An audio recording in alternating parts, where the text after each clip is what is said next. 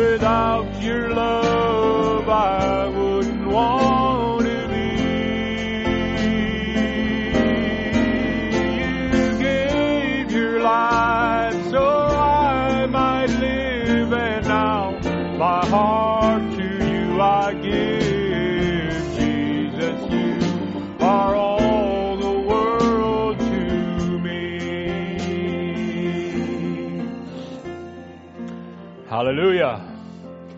Praise the name of the Lord Jesus. Amen. God bless you each and every one. I welcome you into the service this morning. Thank you for joining us, both on the Zoom and on the internet. God bless you richly. We appreciate each and every one, and pray that God will just minister to your needs. And maybe we could start by singing this song, Rescue the Souls of a Wonderful, Merciful Savior, number 1057. I love this song. It's got beautiful, beautiful words, very meaningful words, and a lovely melody. And I wish you were all here in the congregation to help me sing it, but we'll sing together as it is, and praise the Lord Jesus. Amen. God bless you.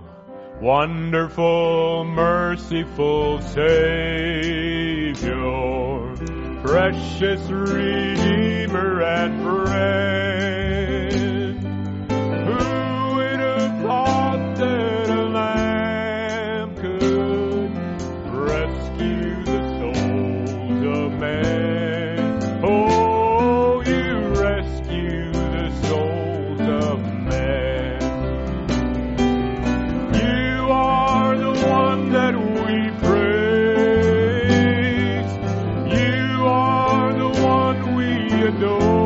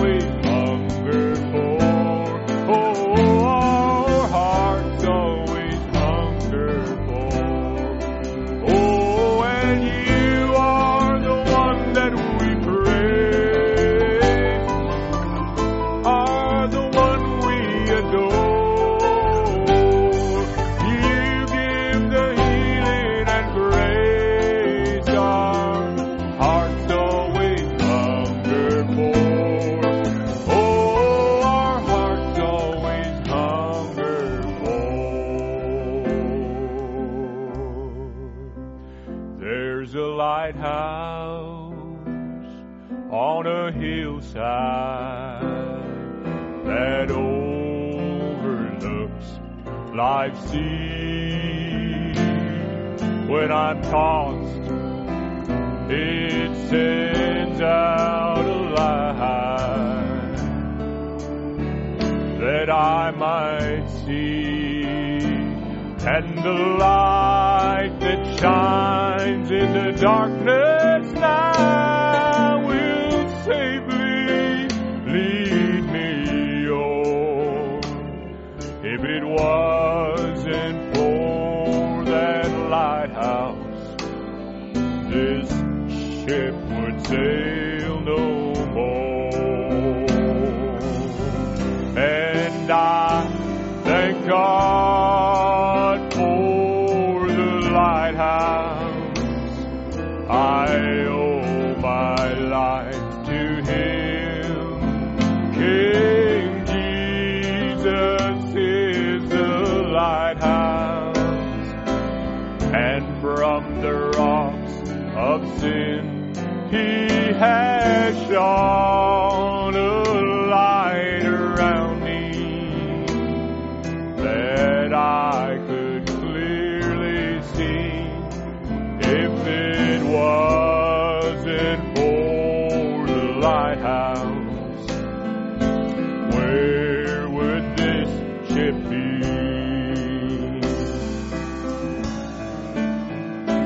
Everybody that lives around me, they say, tear that old lighthouse down. You know, the big ships don't sail this way anymore. There's no use in standing around. But then my mind goes back to that stormy night when just in time I saw the light from that old lighthouse that stands up there on a hill. And I thank God for the lighthouse. I owe my life to Him, for Jesus is the lighthouse, and from the rocks of sin He has shone this light around me that I could clearly see. If it wasn't for the lighthouse, then where would this ship be? Oh, what a friend. Maybe we can stand together as we prepare to go to the Lord in prayer. Thankful to have Brother Mike and Sister Debbie Gagne here this morning. Brother Mike's going to sing a special for us, and we're really looking forward to that. Amen. All right, let's sing this. Oh, what a friend who walks beside me to hold my hand and safely guide me, safe in His arms. He'll always hide me. Oh, what a friend He is to me. I love this part. He knows the way. My road is windy. He can see around. My pathway's bending, and He'll take me through when day is ending. Oh, what a friend He is to me. He'll take me through. He'll take me through when day is ending. Oh, what a friend He is to me. He'll take me through. He'll take me through when day is ending. Oh, what a friend He is to me. Amen. Hallelujah. I was just thinking of the grace of God that sent us our Lord Jesus Christ, our Savior, and our healer, and our deliverer. Oh, maybe He allows the devil to come our way and afflict us. You know, that's what the prophet told us. The devil can't touch us unless God says, go ahead. But God has us in His mind. And He's already prepared.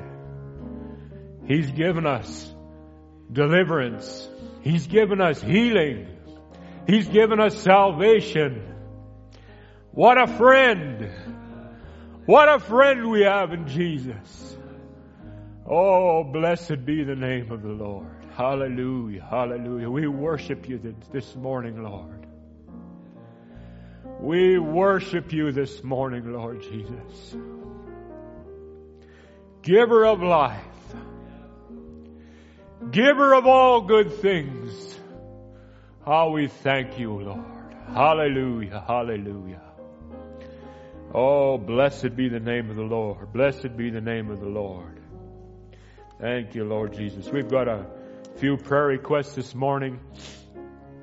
Sister Lori Plotsky had phoned in a request some time ago for her granddaughter, I believe, that was supposed to go through eye surgery, and surgery has been done, but there's complications, and we just want to bring that before the Lord in prayer. She has called that in, and we just want to remember that with our sister. Amen. And the different needs in our midst, afflicted by this virus that's going around, but Lord God has given us the victory. Amen. We just want to remember the DeCurdy family in a special way. Sister Geneva especially is going through a real battle.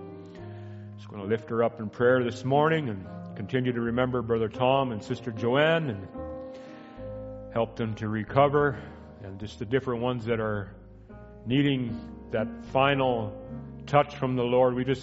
We have a great God. He's the supplier of all of our needs.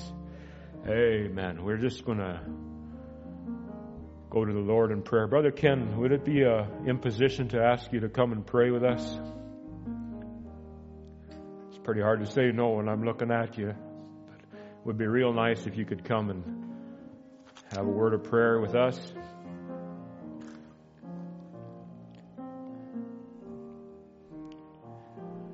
Nice to have our Brother Ken here this morning. God bless you. It's nice to be here.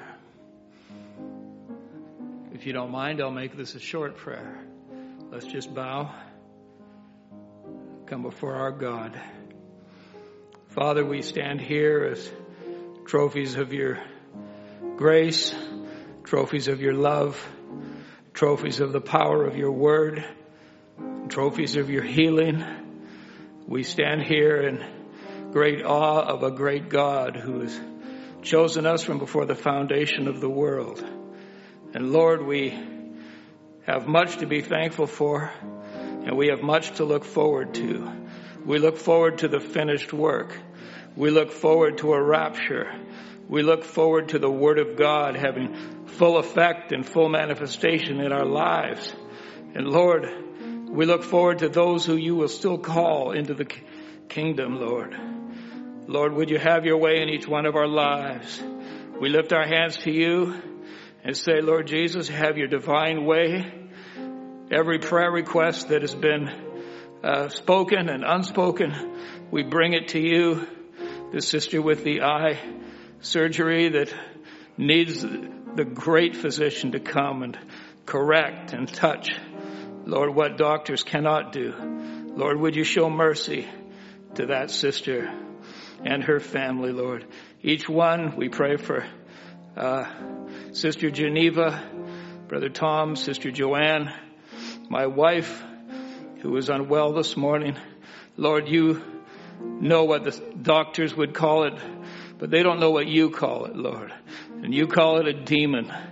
And Father, we pray that there would be a deliverance, Lord, from all things. We thank you for Brother Murphy's message where he spoke that nothing can come upon us that Satan has not gotten permission to bring upon us. And Lord, that gives us confidence that you have confidence in us, Lord, and the power of God within us, Lord. Have your divine way. We commit all things, the music, the preaching of the word. Anoint Brother Tim as he would come. Give us ears to hear wherever we are. And have your divine way. These unusual times and circumstances. But you remain the same. And we remain your children, Father. In Jesus' name. Amen.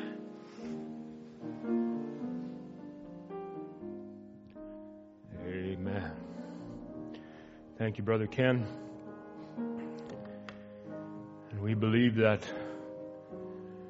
airways are cleared and lungs are healed in the name of Jesus Christ.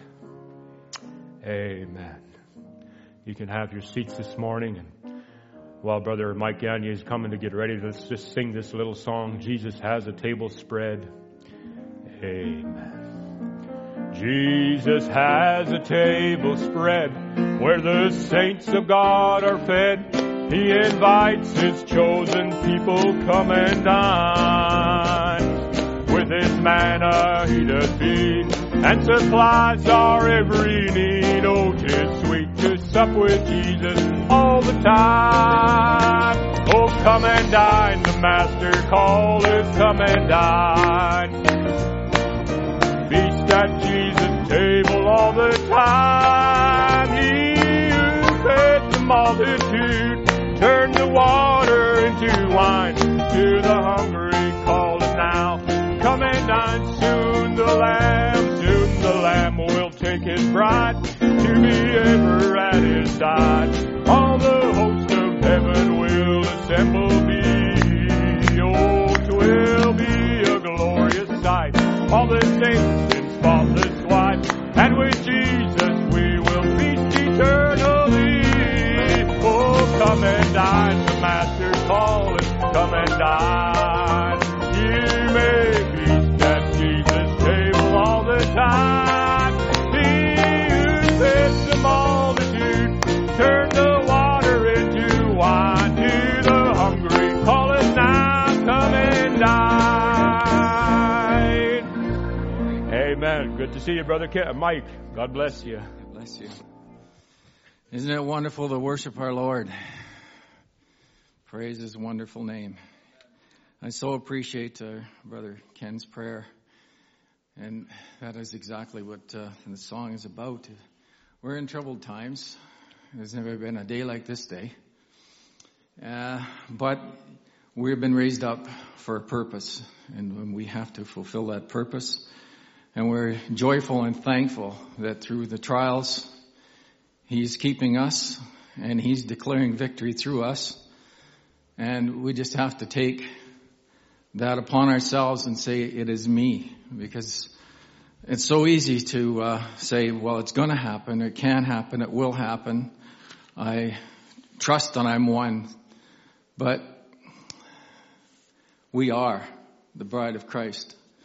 And we're called for this day and this hour. And I just trust that you'd see yourself in this song and manifest all that he's called us to do in this day.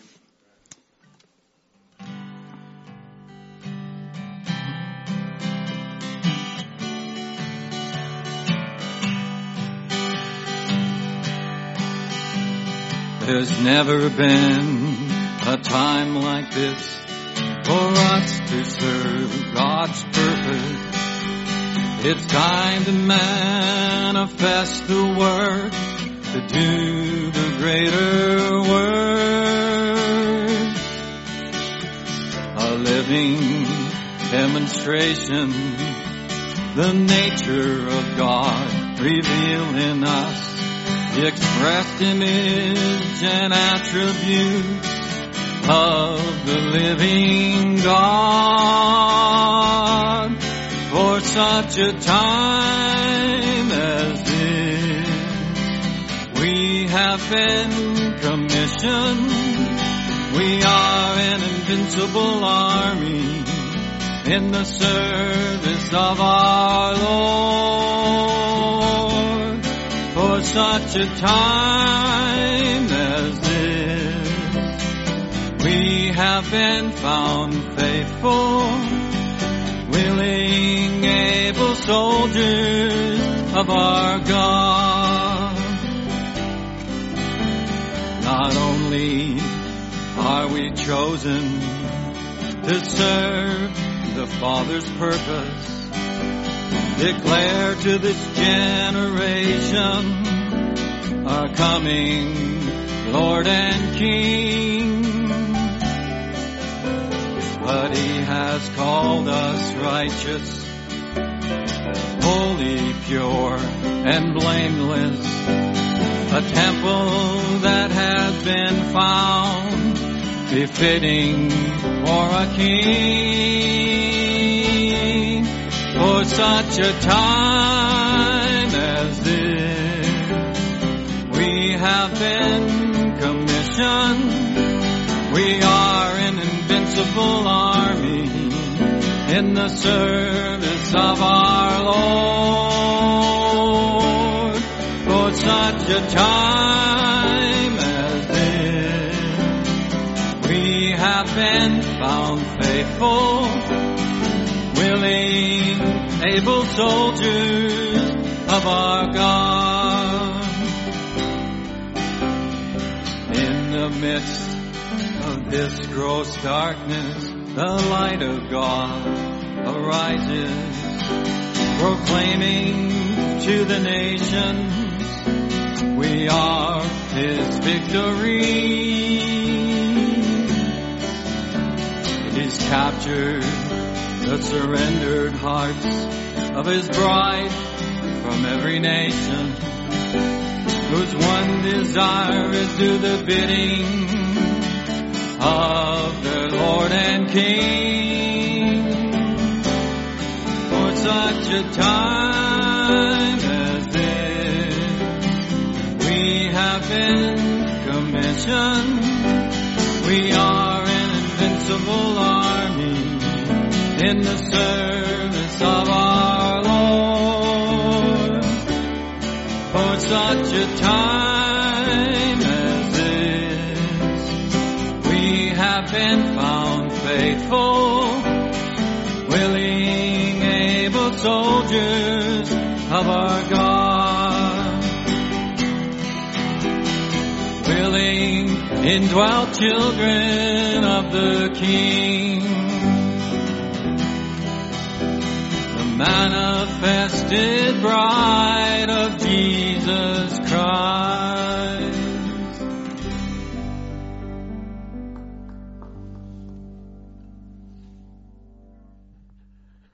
Amen. Wonderful, wonderful song, Brother Mike. We really appreciate that.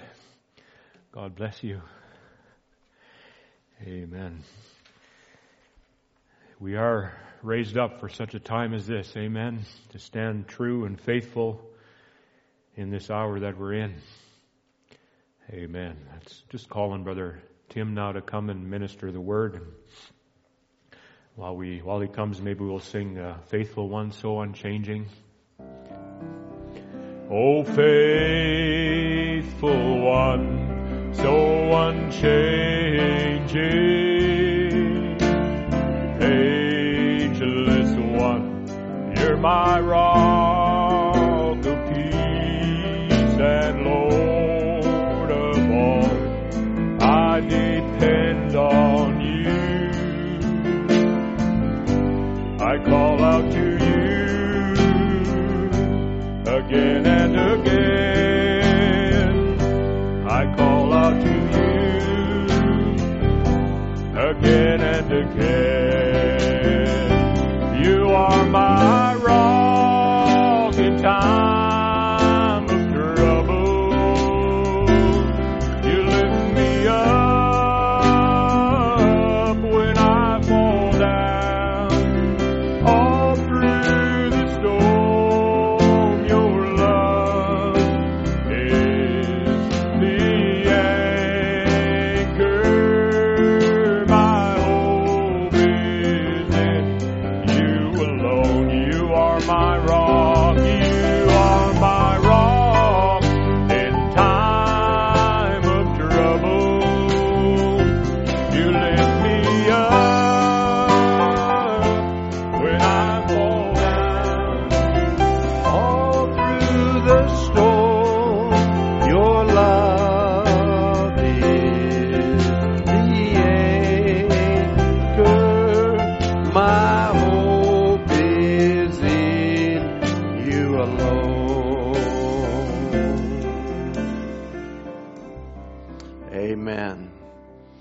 Greet you all in the wonderful name of the Lord Jesus Christ.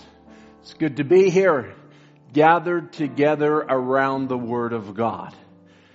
Wherever 2 or 3 are gathered in my name, I'm counting you as gathered with me this morning, even though it might be over a video connection. But we're not gathered around each other, but we're gathered around the Word of God. And for that we are grateful this morning. Amen. How many are glad you have the Word of the Lord? Amen. That is our hope. That is our rest. That is our joy. And we thank God for that this morning. You can have your seats if you're standing. And I just want to mention a couple things and thank you. That is all the singing will do. Appreciate each and every one of you. We're thankful to be gathered here this morning, and I want to bring you greetings from many places such as Uganda and Ethiopia and Angola and different places as well in the United States, Africa, different continents.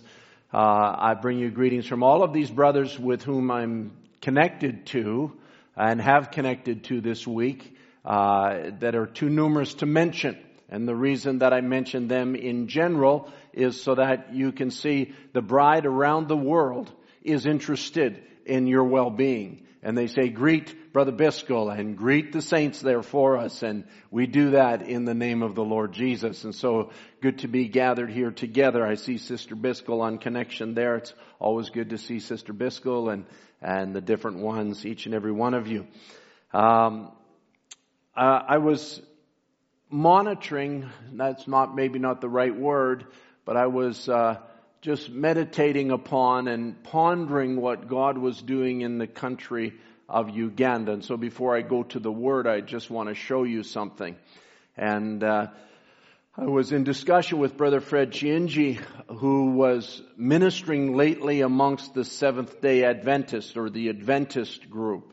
And you may have remembered that last time I spoke, I mentioned that the word had gone in amongst the Adventists and that they had been impacted by the Word of God.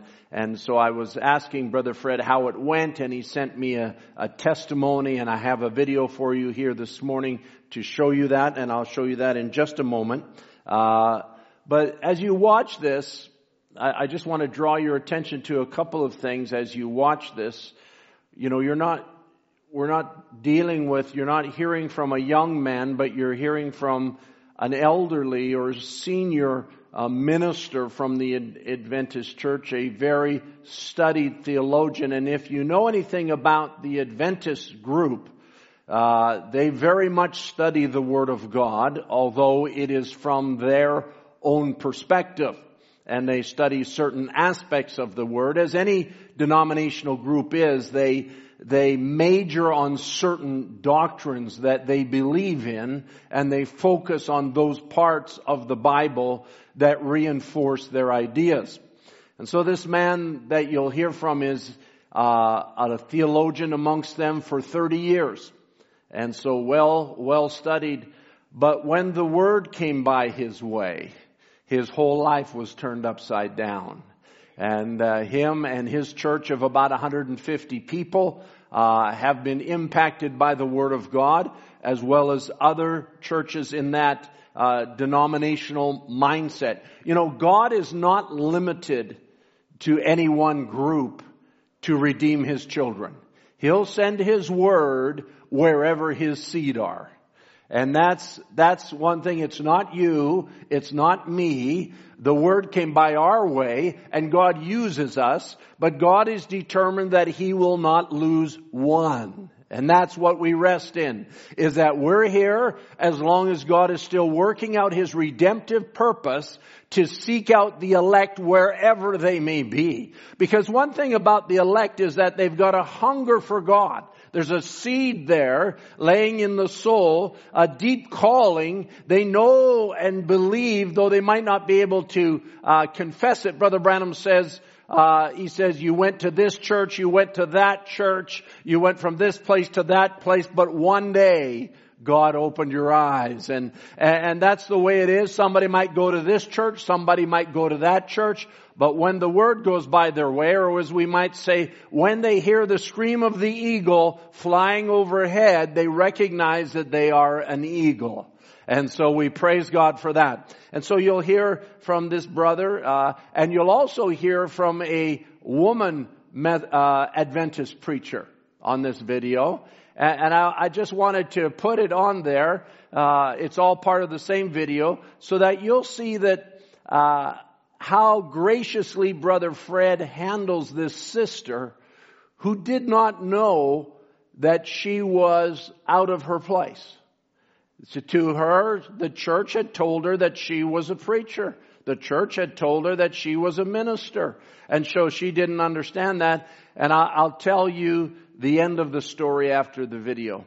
So we'll put the video up and you can play that now if you would.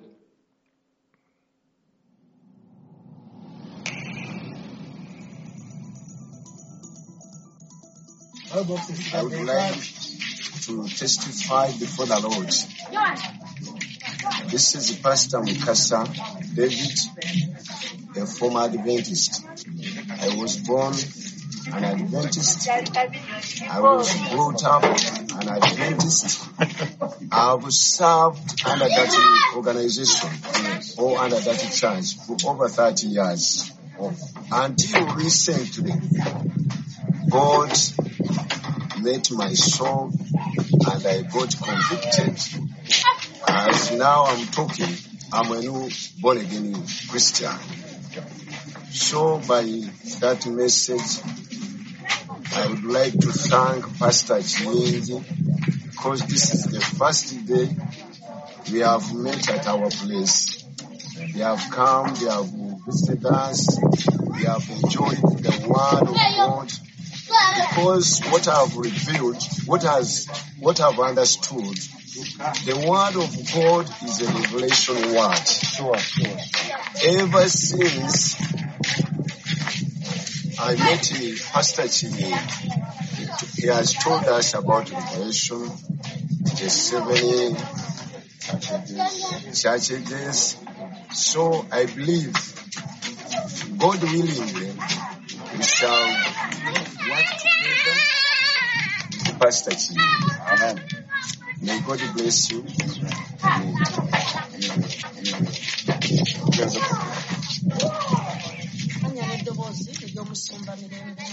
I'm old Pastor Mirembe Monica from Jesus Healing Center. I would like to appreciate God for this very day that God has brought to us, Pastor Chiyenzi, who has fed us with the Word of God. And since I've heard the Word of God today, I feel that I am refreshed getting saved. And I've understood today that I've been not following God. I've been following people's who understanding. Because Pastor Chiyenzi, after explaining the word, I have understood that these pastors, they have been following other things, not telling us the truth. I would like to thank God for this very day. I have been a pastor, a woman pastor, leading a church, Jesus Healing Center. I am requesting Pastor Chiyenzi to come to my church so that we get the kingdom of God. God bless you. We shall be coming at your church. And we have a lot to know. We shall sit together and know more and know more. The great thing is to be humble under the word. All other things will do themselves automatically in the word of the Lord. So we thank God. We have been here at Kangulumira with Pastor Mukasa's church. A wonderful day. We would have baptized, but we are caught up by time. So we have not taken people for baptism. We are going to come back because there is curfew, so we could not do it today. We have been with a lot of things to do around, and we thank God we are blessed with these other people. These other ministers from other churches also have come, and they have heard us preaching. And they are calling us. We are having calls from different areas where these pastors, ministers from different places are wanting us to go also to take the same word. So please, whoever is seeing this, keep us in prayers so that God will give us health and God will give us power and life to go on with the word. And since Pastor Mukisa is well versed in scriptures, this is a man who is well versed in scriptures. But since he has accepted this, we know God is going to help use him on our behalf to move all around taking this truth. May God bless you. God bless you. God bless you. God bless you, Mike. Amen.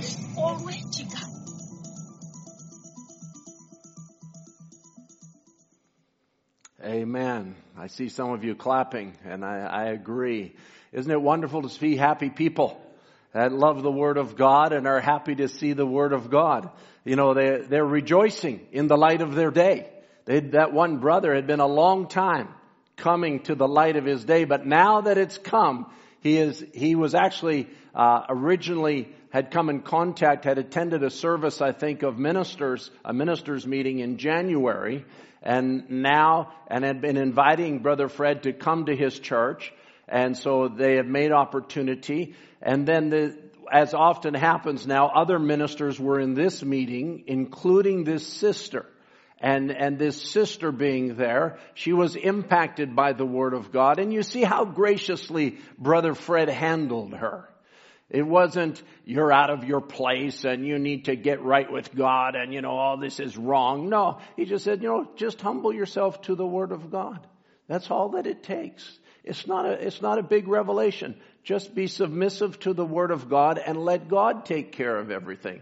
Well, since this video was taken, the sister has stepped aside from the ministry and has asked the brothers to take care of the church because she realized, and that is a huge sacrifice. That is a huge sacrifice, and I'll tell you why. This was her sole means of support. She's actually a widow woman, and she has no other means of support for her and her 5 children. And so you pray for this sister, Sister Monica, that God will bless her, and God will bless her. God honors His word, and He will take care of her, and He will make sure that His word will not fall to the ground. And so there's many needs, and as you heard, there's also a curfew in the country, and it's creating quite a bit of difficulty because often, how shall we say, there's not water available everywhere for baptisms.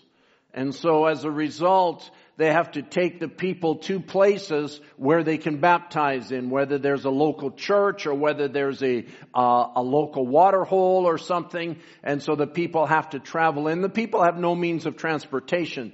So I've actually allotted a fund for the brothers over there because we have to catch up on these baptisms. There's thousands of people out there that are waiting to be baptized. And we want to honor that. Amen. And so you just remember that and remember that before the Lord as we try and help them to help these people. And we believe that God will do His will and fulfill His word. As I said, aren't you glad the word came by your way? Amen. And they're thrilled. They are thrilled that the word has come by their way. And it's a wonderful, wonderful thing that's happening over there. And I have more to tell you at a later time. And so we'll just leave that there. If you have your Bibles, we'll turn to the Word of God this morning. We want to be sensitive to time. This morning we want to be able to be concise. There's a lot to this subject, and they normally put it up on the screen to start. And so the title, I wrestled with the title, and I just took directly from the Scripture, Jesus saying, "You are gods." And John chapter 10 is where we'll be turning. And before we read, we want to certainly remember those that are weak amongst us, those that are battling. Especially our dear brother Tom and sister Joanne. And I was thinking of them, and they're probably listening this morning, I would imagine. And I was thinking of this scripture in Romans chapter 5. Romans chapter 4 and verse 19, where it says, "And being not weak in faith, he considered not his own body now dead, neither was, when he was about 100 years old, neither yet the deadness of Sarah's womb. He staggered not at the promise of God through unbelief, but was strong in faith, giving glory to God." One of the things about this COVID is it hits those of us that are a little bit older, and I'm not claiming it as us, but those of you that are a little bit older, it makes the body very weak. And so Brother Tom's not here to give me a rough time for telling him that he's a little bit older than I am. But I know one thing about Brother Tom, he's strong in faith. He's a real son of Abraham. Sister Joanne is a real daughter of Abraham. And these two are very strong in faith, like a bulldog faith. And they're believing God. But let's remember them because, I was thinking of this year how that Brother Tom has really been like a punching bag for the devil. He had his ankle worked on, and then he had another operation a couple weeks ago for just to repair some things, and then the COVID hit him, and now he's down on that, and oh my, I'm glad. I'd say he's more of a man than I am. I'll say it that way. He's bearing through it, and Brother Tom, he's a fighter. And so we want to bear him up. When someone is weak amongst us, when one suffers, we all suffer. Amen. They're at home. But we want to bear them up that God will give them a speedy and a supernatural recovery. I know Brother Ken's in the building somewhere, but I heard him when he was praying, still just a little bit short of breath, it seemed like. Did it seem like to you too? And, Brother Ken's already been through it weeks ago. And still, you could hear that little bit of shortness of breath. I say, may the same Spirit that raised up Jesus Christ from the dead, may it quicken their mortal bodies and bring that body subject to the Word of God. So we want to commit them all into the Lord's hands this morning. So let's bow our heads in a word of prayer before we read the Scripture. Heavenly Father, Lord, we are grateful for the fact, the reality that we serve not only a living God, but a supernatural God, an almighty God. And we would say, Lord, the one that created the heavens and the earth. And Lord, because you are infinite and all-knowing, when you were sending those atoms into existence in time, space, and matter, O God. And you were bringing this earth into existence, Lord. And you were creating the elements that would make these bodies. And you were putting them together. Yet in the midst of all of that, you knew there would be a fall. You knew that sin would come into the midst for a purpose. That, Lord, we would be tried. And in the midst of that purpose, Lord, that these bodies being weak, that we would need healing. And you made a provision, O Lord. You were wounded for our transgressions. You were bruised for our iniquities. The chastisement of our peace was upon you, and with your stripes we are healed. And so, Lord, may the healing virtue that was loosed at Calvary come upon each and every needy one this morning. Whether it be the ones that are in the latter stages of recovery, like Brother Ken, whether it be like Sister Geneva, who's wrestling with it today, Brother Tom, Sister Joanne, who are improving but yet still battling. Lord, I pray in the name of Jesus Christ, we unite our faith together. Lord, we are claiming the promise of the Word, for the promises of the Word are ours. We are the children of the Almighty. And Lord, we have come together in faith this morning, believing, as you said, if we would ask anything in your name, we would have it. And so in the name of Jesus Christ, we ask that a full measure of healing be allotted to the children of God. And Lord, we pray as we turn back the pages of your word this morning, I pray, Father, that you'll just take the preeminence. May you direct this word the way that it needs to go. This is a little bit different, Lord, because the dynamic of the service has changed. We don't have the people present in full capacity like we would normally. And Lord, normally there's an interaction between the preacher and the people pulling on the word. It's not a lecture, Lord, as we might say. It's not, Lord, just something in the natural. It's not just putting some words together. Lord, there is something happening in the spiritual realm this morning. And Lord, I pray that you'll take the preeminence now, that you'll gather the people's faith together. You'll gather their spirits together. Gather our minds together in one mind and one accord. And bring us together, Lord, around the Word, that the faith would increase and that the power of your presence would be loosed from that eternal realm into this mortal realm to obtain all the promises that are rightfully ours. Lord, we ask that you draw us nearer to you, Lord. Anoint the speaker and the hearer, we pray, in Jesus Christ's name. Amen. Amen. John chapter 10. And we'll begin reading there at we'll just start at verse 30 to pick up the phrase of Jesus that was causing so much trouble. Jesus speaking, he says, I and my Father are one. Then the Jews took up stones again to stone him. Jesus answered them, many good works have I showed you from my Father. For which of those works do you stone me? Now Jesus quoting his own previous statement, I do works from my Father. He says, I and my Father are one. And so he's saying now, for which of these works that I have done from the one whom I am at oneness with, for which of these works do you stone me? The Jews answered him, saying, for a good work we stone thee not.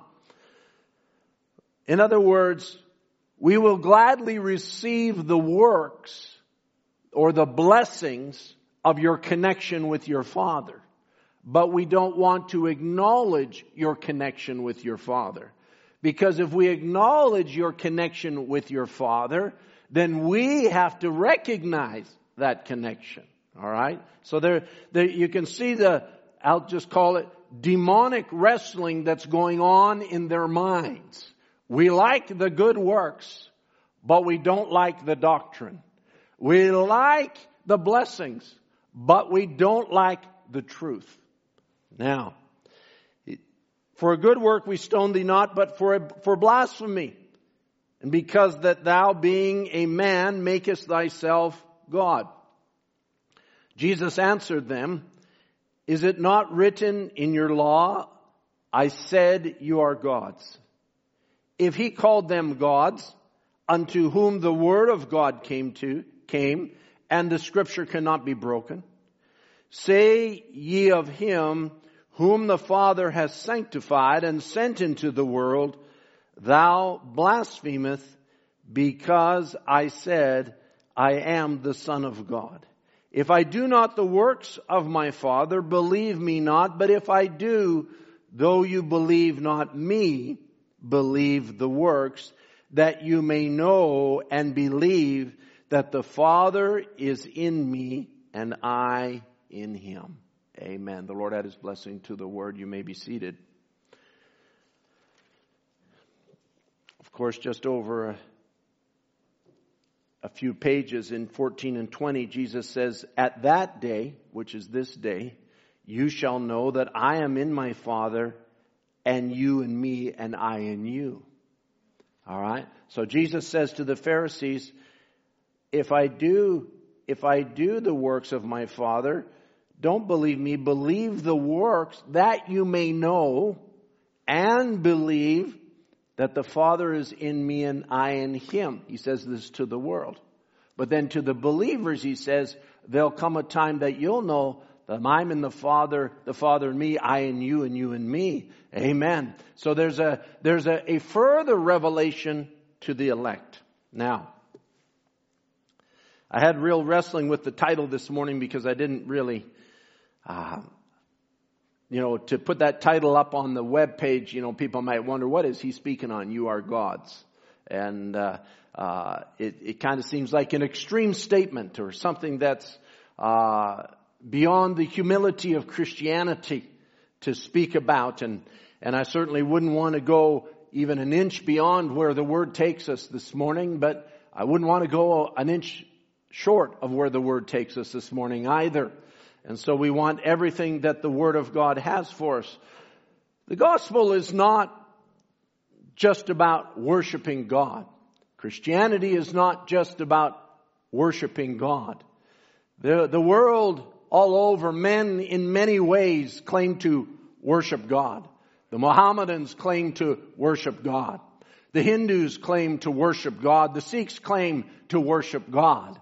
Wherever they are in their different religious ideas of claiming of worship, they all claim about a worship of God. But the gospel is not just a story of worship. This gospel is a story of redemption. Of redemption means to redeem, and in order to be redeemed means that you had to be deemed in the first place. To redeem means to reclaim, to bring back to a position.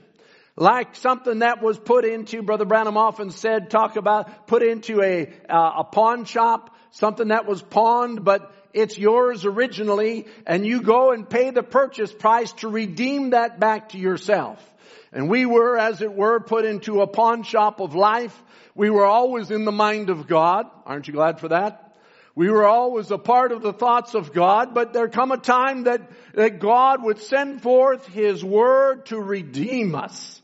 And so the gospel is, as much as it causes a worship of God in Christianity, and I want to say churches, as we have a church, it's not just about coming together to worship.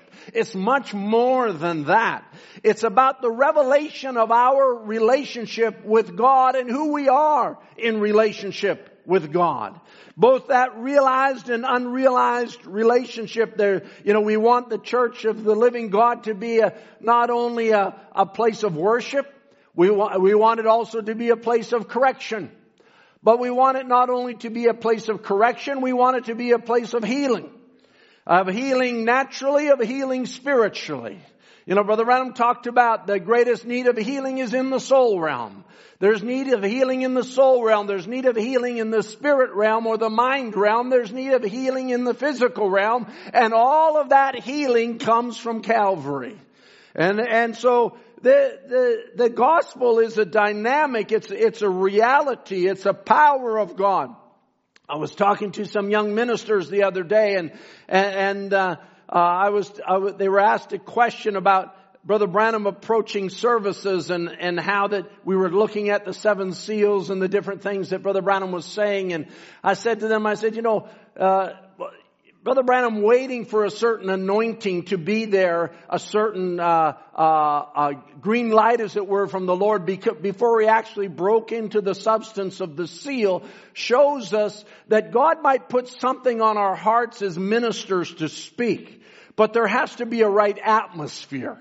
There has to be a readiness amongst the people to receive the Word of God. And then it can be delivered in the power and authority which God desires it to be delivered in.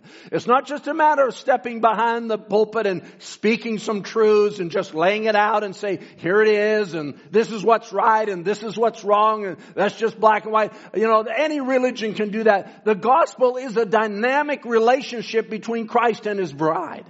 And there's something spiritually that takes place. There's a supernatural act. There's a supernatural reality. That's why we come together to worship. That's why we're sick and tired of gathering over video. Can you say amen to that? How many are tired? Listen, you got to be tired of it. And I'll say the reason you got to be tired of it. When God heard the cry of Israel in Egypt, then God sent the deliverer down to deliver them. Isn't that right? He's got to hear the cry of His people. If you're tired of this, tell God you're tired of it. You're His people. You're the ones that He cares about. If you're happy, just sitting at home watching the gospel on a video, I feel sorry for you. I guess I'd say it that way. But I think there's more for you. to come together in this end time to worship God, not just so we can have some kind of revival meeting or have some kind of outward expression of emotion. It's much deeper than that. It's much more real than that. And it's something that God has brought His church into. He does not send His word by our way and then just send us on our way. No, even Brother Branham takes the parable of the Good Samaritan and talks about how that the man, was in a backslidden condition on the side of the road. He was beat up. He was half alive and half dead. He was between Jerusalem and Jericho, and he brought out all those types. But he said he took him to the inn. He says the inn was the church. The innkeeper was the pastor.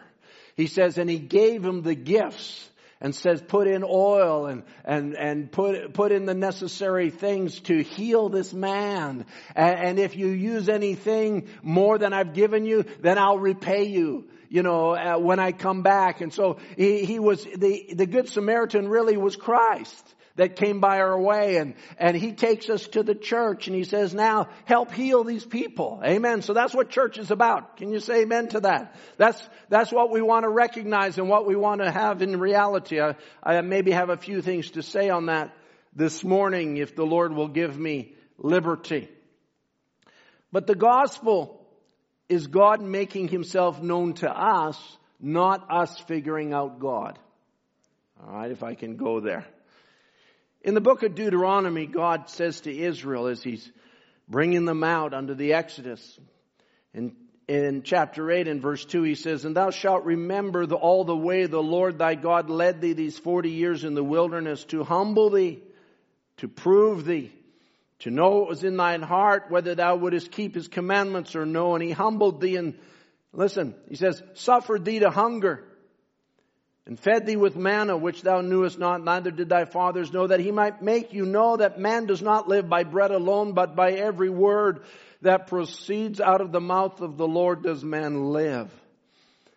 And then He says, thy raiment waxed not old upon you, neither did thy foot swell these 40 years. Thou shalt also consider in thine heart that as a man chastens his son, so the Lord thy God chastens you.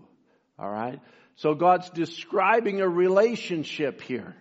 And He says, listen, He says, I did this for a purpose. In chapter 29, He actually says it this way, reiterating it. He says, that you might know that I am the Lord your God. In other words, it hasn't been easy. But I made it that way so you could know that I'm with you. All right? Are you hearing me this morning? He says, it hasn't been easy, but I made it this way so you could know that I'm your God. I'm with you. That you're my son. And the reason I chasten you or correct you is so that you could know that you are my son. And as we correct our own children, the Scripture says, the correction, as Brother Branham talks about it in the church ages, the correction is not for a purpose of punishment. The correction is with a view of the person being corrected, being improved, being chastened, being brought into the right behavior. And that's the same reason that we correct our own children. If it isn't the reason we correct our own children, then we're correcting them wrong.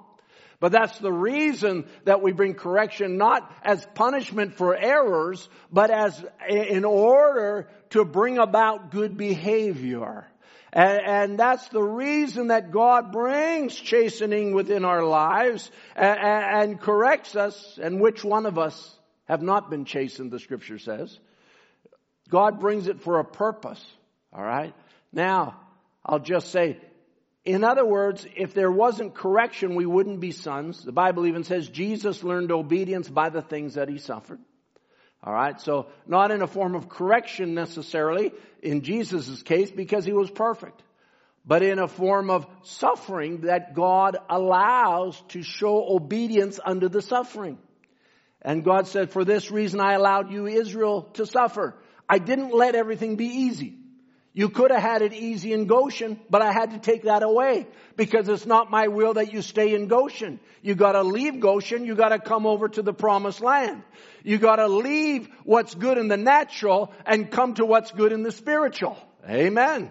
You got to come to the reality of the inheritance that I gave to Abraham. You got to come in and possess the lands. And so is it with the children of God. It's not just a matter of having a good life and having a nice home and having the blessings of God in our family and maybe having money in the bank account or a good job or a nice car, whatever more it might be. Those are all very nice things. But yet if everything's easy, Brother Branham says, you don't need faith.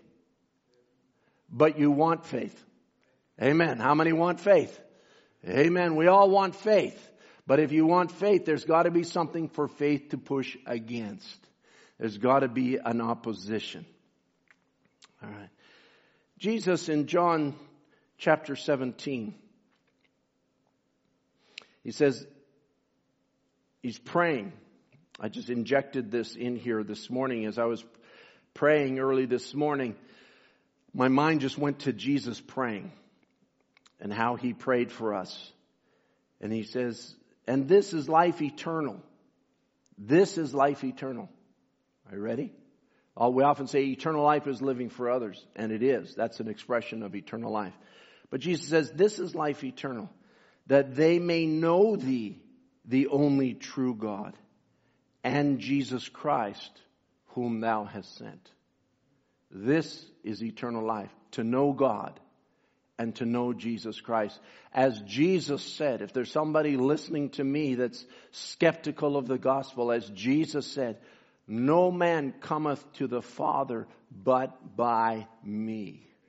Everybody can claim to worship God, and they do worship God. Don't get me wrong. They do worship in their minds, in their thoughts. They're worshiping whatever they know. As Paul dealt with the Grecians on Mars Hill, and he watched their discussions of different gods and different ideas and different philosophies, and he says, I want to talk to you for a moment. He says, I see you've got many altars here and many gods. He says, and there's one place you've got an inscription here, an altar to the unknown God. He says, that's the God I want to talk to you about. In other words, I want to talk to you about the God you don't know. I want to talk to you about the God that you're not even talking about. You talk about God, you talk about worship, you talk about what's right, you talk about what's wrong, you talk about all these ideas. But I want to talk to you about a God whom you don't know. And he began to express to them. And when he came to the point of a resurrection, the Bible says many mocked him, but some believed. And those were the ones that Paul was after. He wasn't after everybody. This gospel isn't going out to everybody. This gospel is not a competition to the Buddhists and the Mohammedans and the Hindus and the Sikhs and all the different ideas. This is not competition. This is God saying, I'm sending my word for my elect. I'm going to get them. And it might look like foolishness to the world, but it will catch the elect of God. Hallelujah. Jesus said, this is eternal life, that they might know thee, the only true God, and Jesus Christ, whom thou hast sent. Then he goes on a little bit later, he says, I have given them thy word, and the world hateth them, because they are not of the world, even as I am not of the world. I pray not that thou shouldest take them out of the world, but that thou shouldest keep them from evil. So notice how he says that. I don't pray that you would make it easy for them, but keep them in the midst of evil. Amen. How many could say, God never made it easy for me? Now, you might say, well, Jesus says my yoke is easy and my burden is light. Well, that's true in that, we don't have to go to Calvary. We don't have to hang on a cross. We don't have to die for our sins. We don't have to pay the ultimate sacrifice. He's already paid the price. And this we get without money and without price. The gospel is free, but the way of the believer is a way of persecution. Jesus said, blessed are you when they persecute you for my name's sake. Persecution's not easy. Amen. Persecution is not something that anybody runs towards. Rather, we want to run away from it. But yet in the midst of all that, God is able to keep us, as Jesus prayed. Don't take them out of the world, keep them, that thou wouldest keep them from evil. They are not of the world, even as I am not of the world. Then he says, neither pray I for these alone, but for them also which shall believe on me through their word, that they all may be one, as thou, Father, art in me and I in thee, that they also may be one in us, that the world may believe that thou hast sent me. So now here we see two groups. We see those that Jesus was praying for and the world. Is that right? Jesus says, I pray that you'll make yourself known in these ones. I pray that you'll keep them. I pray that not that you take them out of the world, but you'll keep them in the midst of evil. And I pray that they will be one, and that you'll be in them, as I'm in you, and they'll be one in us. Then he says, that the world may believe that thou hast sent me. I happened to catch a little bit of I guess you'd even call it a testimony, but it's not a testimony of faith. Somebody just that was talking about Christianity and talking about what historians say, and secular historians regarding the life of the apostles. Many of them have written, and he was describing this, many have written that, well, it's impossible to say that Jesus rose from the dead. There's no historical proof that Jesus rose from the dead. But we can say with certainty, based on the lives and actions of the disciples and the believers, that they absolutely believed that Jesus rose from the dead. You see? He says, you can't go to a court of law and prove that Jesus rose from the dead. It's by faith. That's the reality of it. Jesus only made himself known to just a very few people. But the reality of the lives of the disciples and those that were there, the historians look at their lives, even secular historians, and say, one thing we know is that these people absolutely believed that Jesus rose from the dead.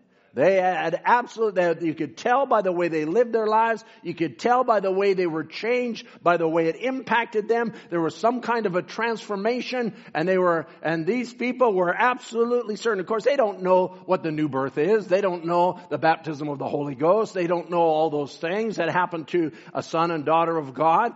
But even in Acts chapter 4, we find that amongst the Judaic church there, the elders in Israel, it says, now when they saw the boldness of Peter and John and perceived that they were unlearned and ignorant men, they marveled and took knowledge of them that they had been with Jesus. Amen. There was something different because they had been with Jesus. You want to know what's different about Brother Tim? I've been with Jesus. You want to know what's different about these other believers that are around here? They've been with Jesus. It's not something in their own self. You got a bunch of bold believers there. You got a bunch of people that have a certain personality, a certain characteristic. That's not it. The reality is many of us are ignorant and unlearned. There's nothing special about us, but we've been with Jesus. And something happened along the way that changed our lives, and we do know and believe that Jesus rose from the dead, paid the price for our sins, brought back our inheritance, that we might be in possession of all the redemptive blessings that are named in the Word of God. We are that people. Amen. That is our confession, not just with our words, but with our lives. Who are we? Are we elite in ourselves? No. Do we have some kind of special knowledge in ourselves? No. Do we have some kind of special ability or some kind of intrinsic gift that gives us access to the supernatural? No, it's not that. The reality is that we came in contact with the supernatural because God brought the Word by our way. And we didn't know we were a predestinated seed, but one day that became a reality to us. Even some of you that are raised in message churches, you young people that sit there and go, well, how do I know that I'm a predestinated seed? How can I tell that I'm a predestinated seed? Just the fact that when the word strikes your heart, it produces something in you. You might run from it. You might try and get away from it. You might try and hide from it. But there's a seed laying there. Just like it was in Paul, who was guilty of agreeing with the death of Stephen, and that he had to bear the scars of that the rest of his life. But throughout that he say, God who chose me, God who called me, God who placed me. Amen. It's God that came by his way and said, Paul, this isn't what life is about. I'm going to show you what life is about. Hallelujah. And the reality of the gospel became in the Apostle Paul. Amen. So it's not our natural man. It isn't even, we could say that we're special in ourselves. It's just that we truly believe the Word of God. We truly believe the Word of God. There's much to that simple statement. We truly believe the Word of God. Amen. I know there's many, if not all of you that resonates within your heart. There's just something in me. I just believe the Word of God. Hallelujah. I don't bring it to pass. That's not my job. My job is just believing it. It's God that brings it to pass. It's my faith that stirs God to fulfill His Word. Amen.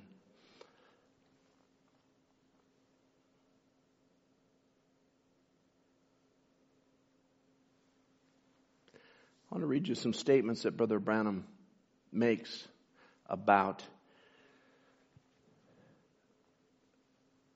not just God sending His Word, but about those to whom He sends His Word.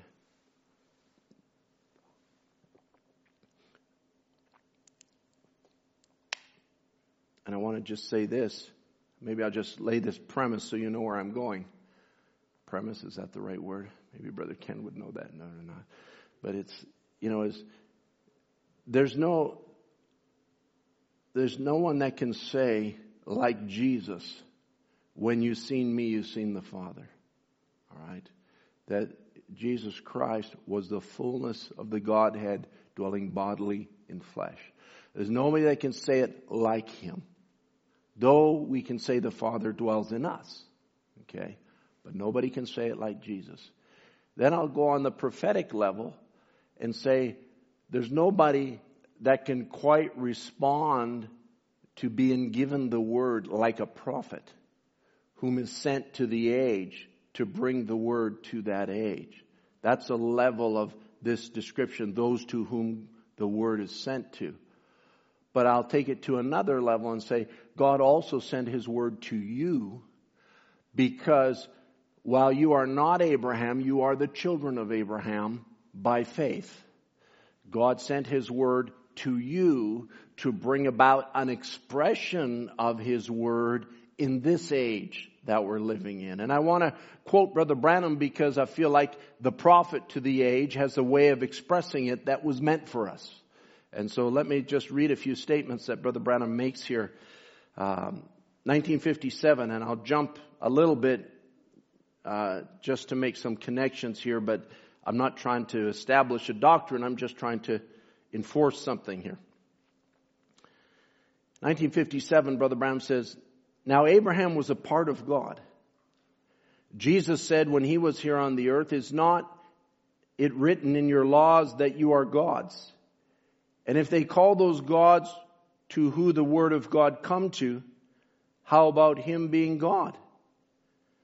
They were gods by measure. He was the fullness of God.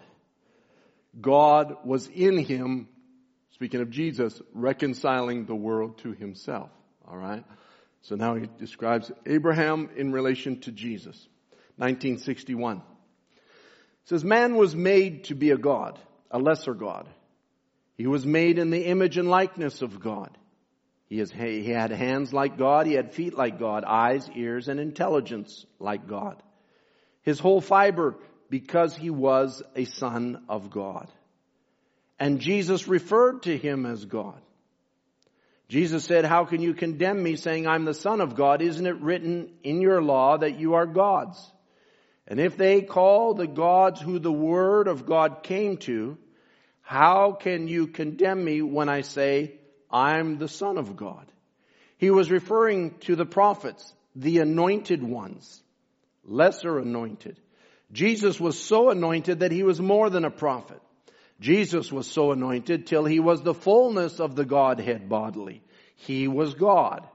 The prophets had the same kind of anointing, only in a lesser condition. And then he says, when God made man, he goes back to Genesis now. When God made man, he made him a God because he gave him dominion. He had rulership. He had power over the birds of the air, the cattle, the winds, the waves, the fishes of the sea, everything. He had dominion over everything. He was a ruler, anointed a ruler because he was in the likeness and image of God with an earthly domain. That's why the Bible says the earth is groaning, waiting, crying for the manifestation of the sons of God. The world is waiting for the man to come back into his right estate. Amen. I hope you can identify yourself there. That's Romans chapter 8, of course, that Brother Branham is referring to there. All right. In 1960, now I'm just jumping back a bit because it just fits better in this order. He says the prophets were considered gods.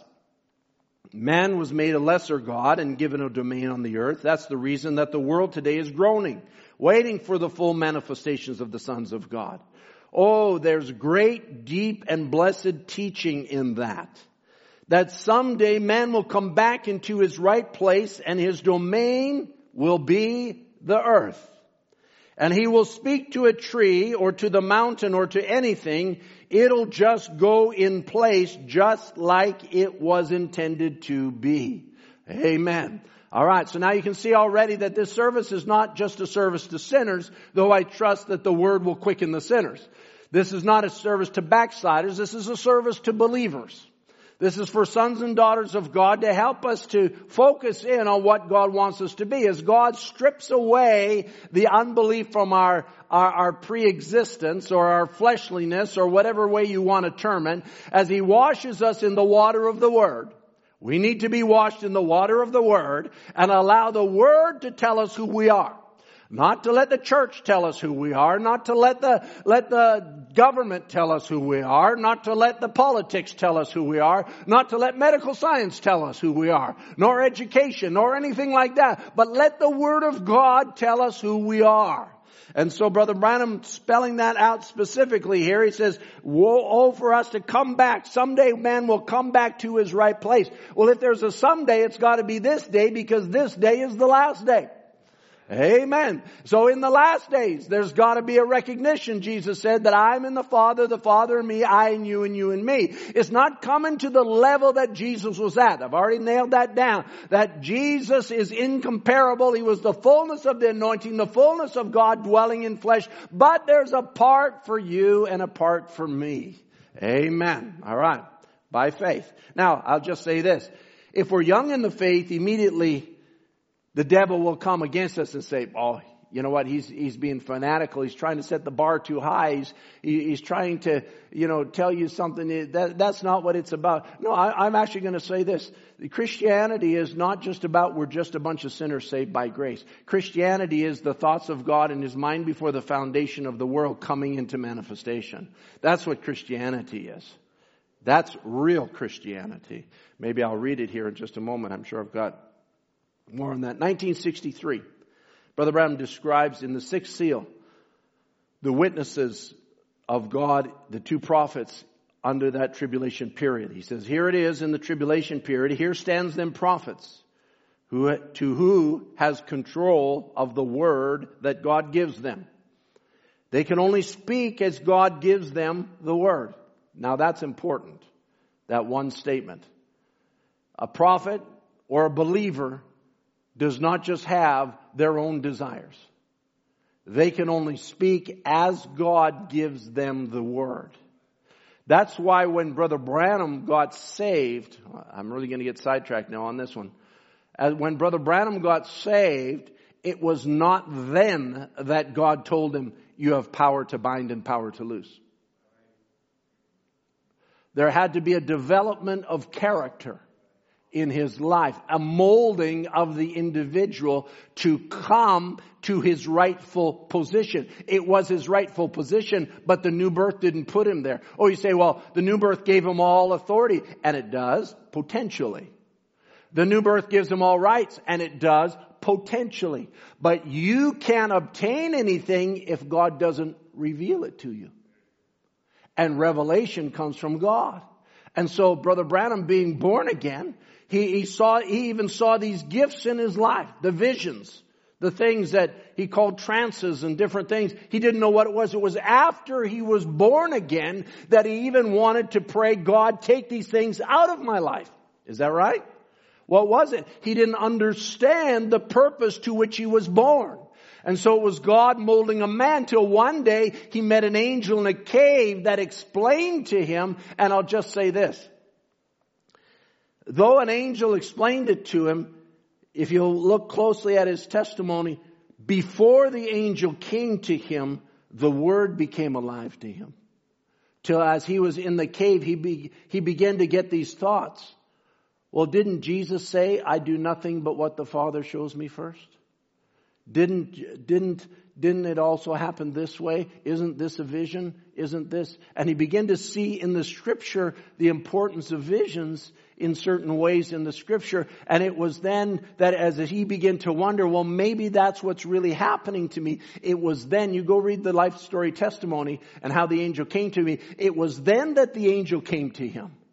After the revelation, that the angel came and began to explain to him as you have been called to take a gift of healing to the world, etc., and began to explain to him his own ministry. But the word came to the prophet first. Hallelujah. And so the revelation become poured in there. Now a prophet, the same with a believer, you can't just say, this is the way it's going to be. Now, if it was God that inspired you to say that, it'll happen. But if it's just your own self thinking it, it doesn't mean anything. Because the words of a man will fail, but the word of God will never fail. All right? And that's why a prophet is specifically made, that he is made to say exactly what God wants him to say. I'm just getting sidetracked on the molding.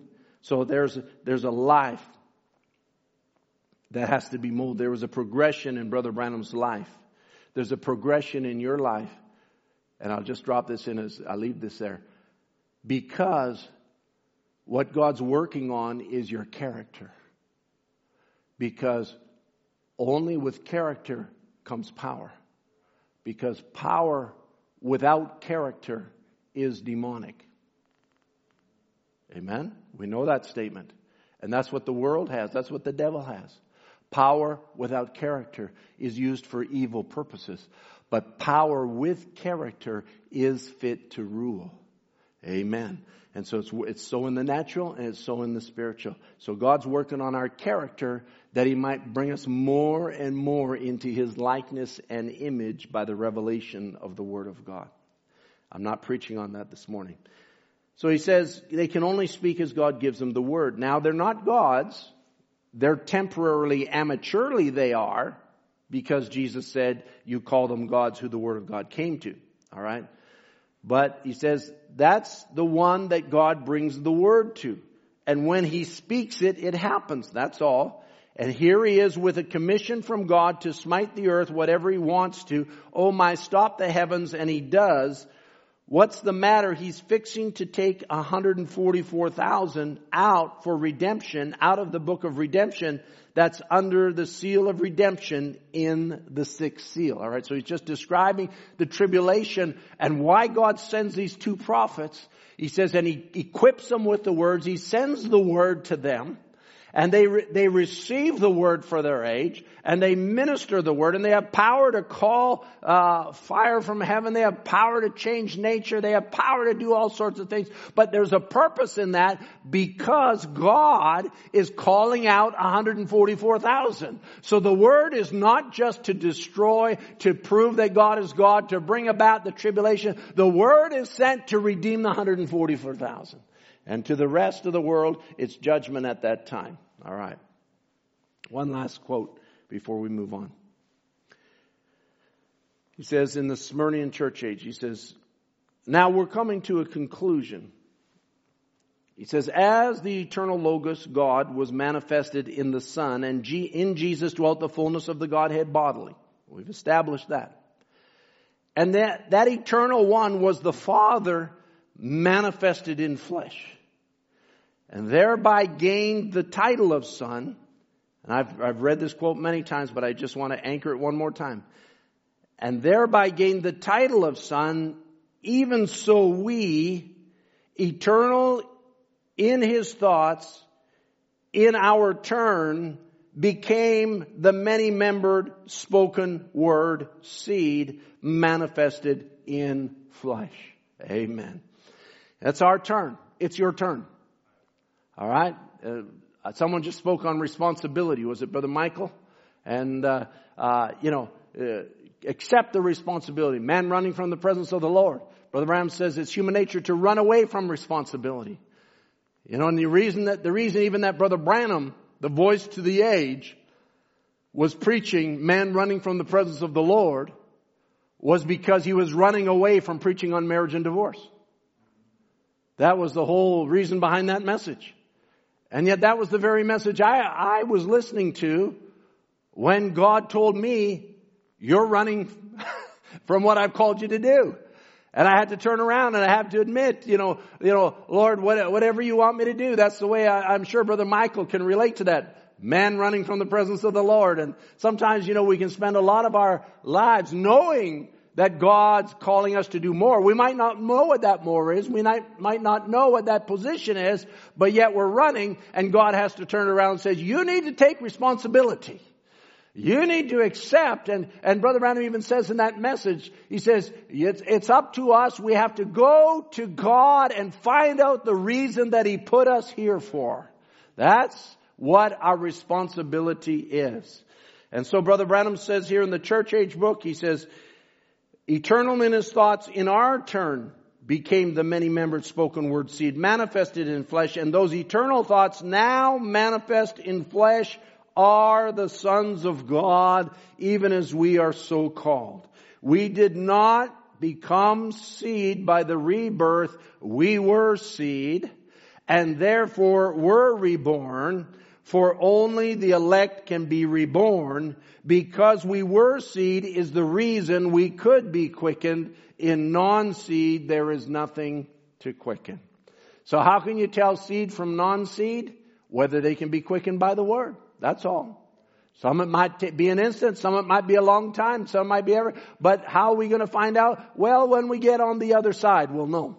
Amen. Who is seed and who is not seed? Brother Branham said, when you get on the other side, you'll be surprised who made it. And you'll be surprised who didn't make it. I hope the surprises aren't too shocking to us. But all we know is we want to be there. Amen. We want to be in our place in that realm. Our place. Those who the Word of God came to. You still with me? Wave your hand if you're still with me. All right, you're still with me this morning. I don't want to. Oh, a couple of you have nodded off there. That's okay. We recognize that. Who the Word of God came to. He didn't say those who figured out the Word. Ye are gods, those who figured out the Word. No, it's not what he said. He did not say those who prayed so hard. They are the ones that are gods. No.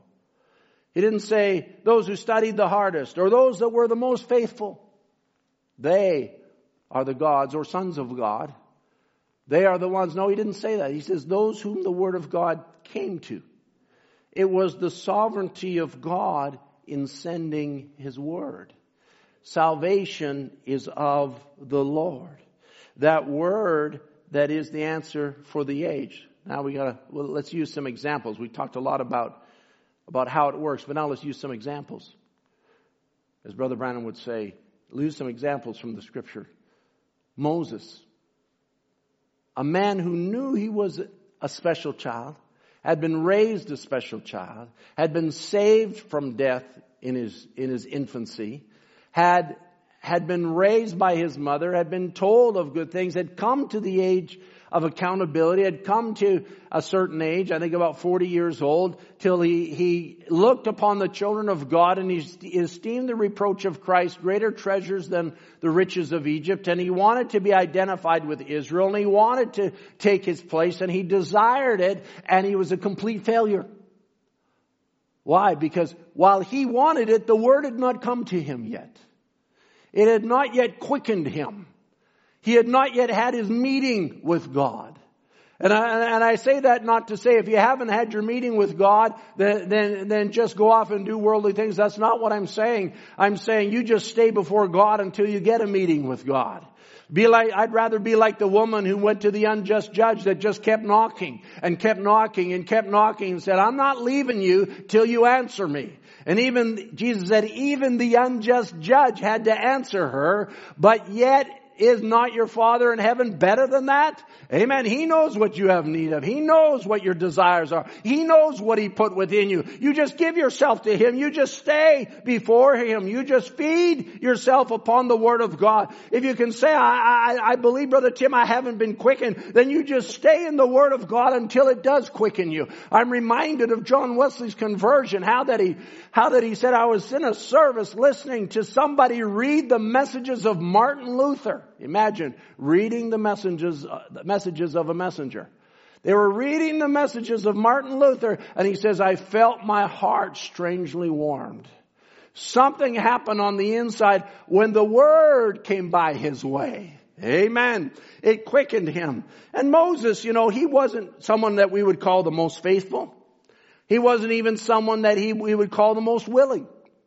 He had a lot of excuses that he didn't want to do it. And a lot of us have those same kind of excuses. But that didn't make any difference. God said to Moses, He says, I have made thee a God to Pharaoh, and Aaron thy brother shall be thy prophet. Hallelujah. The word came by his way and says, you will be anointed for this hour. You will be a God. In other words, like an amateur creator, an amateur God. You will come into authority of the Word of God. And in that authority, you will be over Pharaoh even. The greatest kingdom of the world. It's like saying, I made you a God to the President of the United States. That would be quite a position, wouldn't it be? But that's exactly what God was telling Moses. I'm making you a God to Pharaoh. You just take my word and speak my word. And God said, go tell Pharaoh this, go tell Pharaoh that, go tell Pharaoh this. And that's all Moses did. So what is a God? A God is not a God in his own thinking. An amateur God is someone who just speaks the word of God. All right. Samuel. The word of God came to Samuel. Was he fully mature? I say not. He was a little boy, just a few years old, just hardly weaned. Hardly able to take his position away from his mother, but he was a special child. God called him for a purpose. He even anointed his mother. I've been through that, and how that she had to go through trials to even bring forth this son. But yet, when the high priest was out of order, his sons were out of order, his sons were corrupt, all of those kind of things. Then little Samuel came on the scene and began to speak the word of the Lord. And the Bible says the word of God was precious in those times because there was no open vision. But now the word came to a little child. So what's important? The intelligence of the man or the word? It's the word that comes in and takes its position. Isaiah, God raised up. Even though he was a great prophet, a real spiritual man, but it took the death of Uzziah to bring Isaiah to the place to receive the word for the age. And I was thinking about Elijah, and I might just talk about Elijah for a moment. I don't want to keep you too long today because there's two services. Brother John will be ministering tonight at the camp. And we look forward to that, the reestablishment of the services at the camp. May God just pour out His Spirit over there and to us as we watch. And so, but Elijah was a man, walked out of the wilderness and declared a drought. No rain will fall from heaven, not even dew will come until I call for it. Now there's a God. There's a Son of God manifested as an amateur God. Walked out of the wilderness. That wasn't global warming. That wasn't carbon in the atmosphere. That was Holy Spirit in nature, holding everything back, saying you're going to have some global warming here, and it's not going to be good for 3.5 years until I call for it. Amen. And then at the end of 3.5 years, called all Israel to a showdown on Mount Carmel. It says, now bring the prophets of Baal up, and let the God that answers by fire, let him be God. Let's see if you know who God is. And they called on their God of Baal, and they could worship. They could sing, they could dance, they could do all kinds of things. They could worship. But Elijah just stood there and says, Lord, let it be known that I have done this at your word. In other words, let it be known to the people that this is your word. And let there be no mistake. And he put the altar in order, and he put, what a placing of the altar that Elijah did, and those 12 stones, and representing the tribes of Israel, the word of God, putting them back into position. And he laid the sacrifice on the altar, which represented Christ. And he poured the water on the sacrifice, like the washing of the water of the word. And then he said, Lord, just let it be known that I've done all this at your word. He didn't have to work it up. It wasn't about human emotion. The services wasn't about human emotion. Are you with me? It wasn't about just coming together to all boo-hoo together. No, it was time to gather Israel. Gather them around the Word of God. Now, Lord, I have done this. I have declared this. This is your Word. Now let the fire fall from heaven. And God sent the fire and burnt the sacrifice and consumed the stones, which were a representation of the nation, and licked up all the water till it was just a burnt spot on the ground. Why? Because they were gathered around the Word of God. Oh Lord, let us gather around the Word of God and come and consume the sacrifice amongst your people. Let the presence of God come down. Let the realities of God be expressed amongst His church. Even now, as it were, in the homes, Lord, may somebody by faith just reach out and say, I'm gathered around the Word today and I have a need.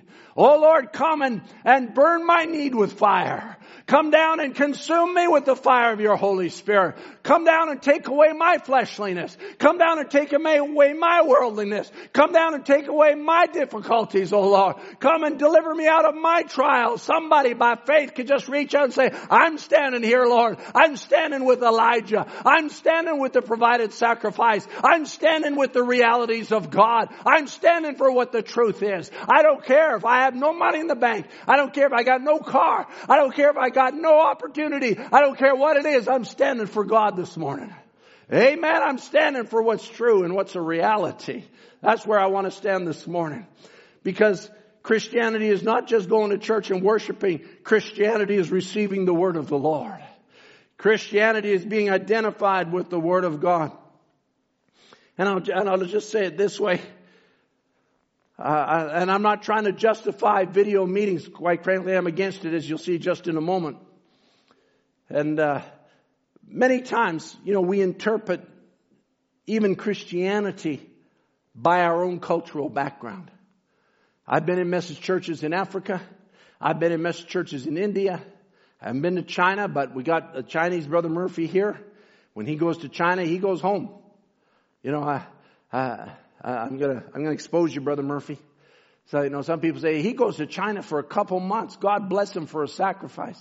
I said, sacrifice? That'd be like if I lived in Africa and I went home to North America for 2 months. That's no sacrifice. That's going home. and sorry, Brother Murphy. But, we appreciate all that the Lord has used Brother Murphy for in that country. And let me tell you something. If he went to China now, he wouldn't be going home. He'd be going to a little cell with bars on it. And that's why we won't even let Brother Murphy go to China now, as much as he would desire to be there and desire to be amongst the believers. And I don't blame him. But yet in the midst of all of that, You know, God has to make a provided way. On the other hand, if Brother Murphy said, I'm going to China because the Lord spoke to me, I'm going to be perfectly safe. If Brother Murphy said that, there's nobody would argue with him. Absolutely nobody, but it's got to be thus saith the Lord. And because if you're in the perfect will of God, that's the safest place you can be in. Amen. All right. So we don't gather together as just religious duty. We gather together in recognition that we are the children of God and we are not of this world. Can you say amen to that?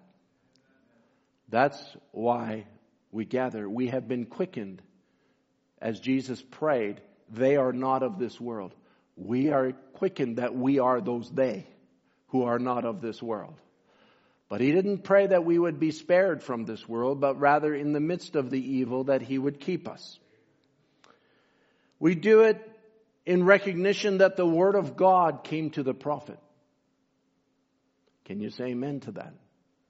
God sent his word to a prophet in this generation. And through that prophet, the word came to us. Because the Lord does nothing but what he reveals it to his servants, the prophets. Anytime God does a new thing and the mystery of God is made known. We've come to the time and the season.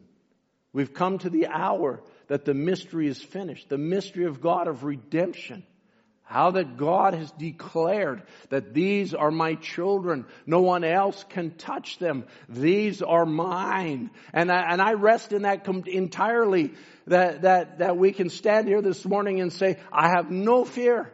Because God has declared me as his. And if I'm not his, then it wouldn't matter anyway. Because then what point would it be? But because I am his, I have nothing to fear what man can do unto me.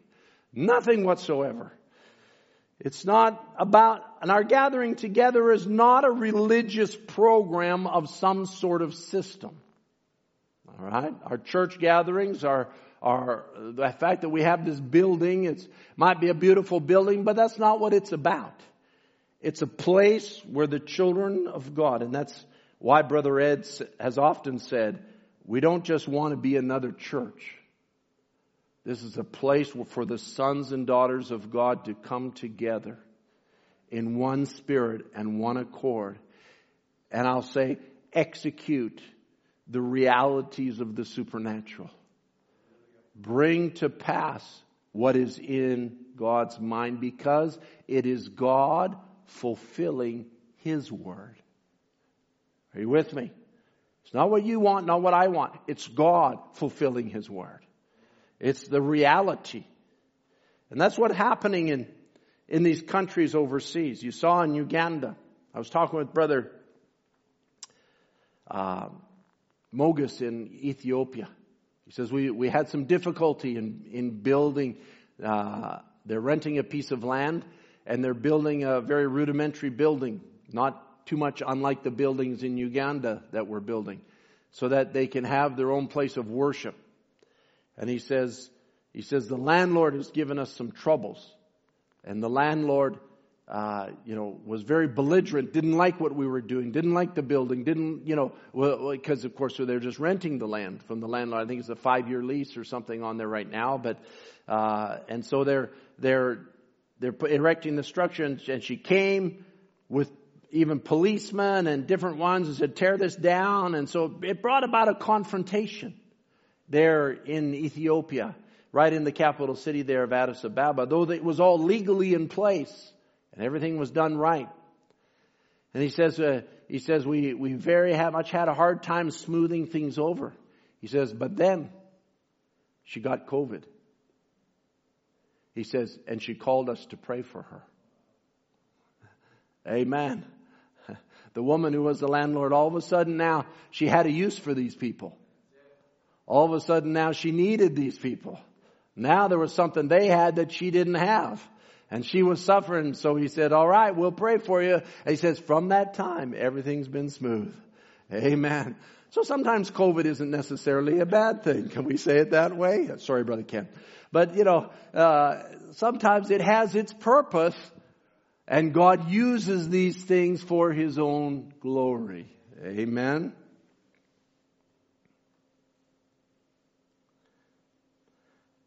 I want to say I was listening to the court case that is presently in our country, in our province right now in BC. I was listening to the lawyer for the plaintiff's side who's arguing for freedom of religion describe his case, the government's case, and all of that. And I have not been at all impressed, and I'll just say it this way, with the government handling of the sons of God. I have not been impressed. As a matter of fact, I'll use the word, I've become disgusted learning some of the background facts of the case and the shutting down of the churches. You know, it's one thing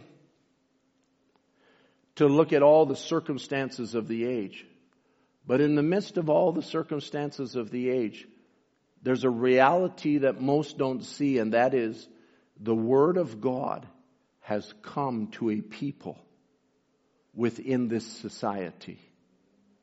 There is a people to whom the Word of God has come to.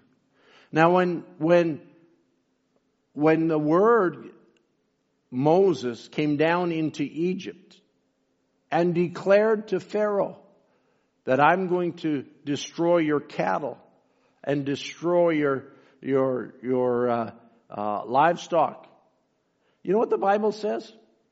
The Bible says, he that feared the word of the Lord among the servants of Pharaoh made his servants and his cattle flee into the houses.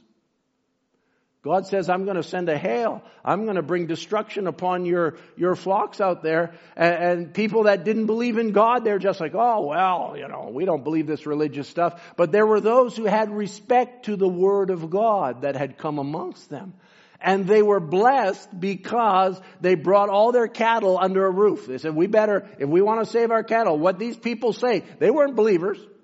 They weren't people that were following Moses, but they had respect to what God had done in their midst. So, well, we better just bring our cattle. And he that regarded not the word of the Lord left his servants and his cattle in the field. Well, we know how that worked out for them. It's one thing to look at all these kinds of circumstances, but the word of God has come to a people. There is a people in the midst of, whether it be Canada, United States, these different places, and all of these governments and their authorities, these spiritual wickedness in high places that have come against freedom of religion. And I'm not just harping on the political aspect of it. I'm just saying what they are doing is they are actually doing what Belteshazzar did in his wicked feast. As he gathered together a drunken feast there in Babylon, as we've come now to these last days of Mystery Babylon, as he brought them all together, and the Bible says that he called for the vessels that were taken from the temple to be brought into the feast so they could drink out of sanctified vessels that belonged in the house of God. So they began to mishandle the vessels of the Lord, and it was at that time that the handwriting was written on the wall, Mene, Mene, Tekel Upsharon, and it brought such a fear upon everybody, but they didn't know why.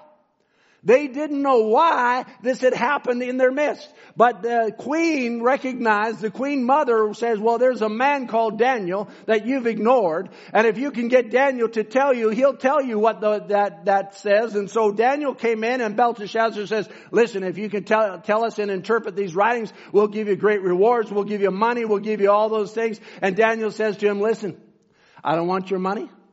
I don't want your gold. I don't want nothing to do with what you got, because I'll tell you what, that says you have been weighed in the balance and found wanting. And this day judgment has come upon this kingdom, and you're going to lose your seat.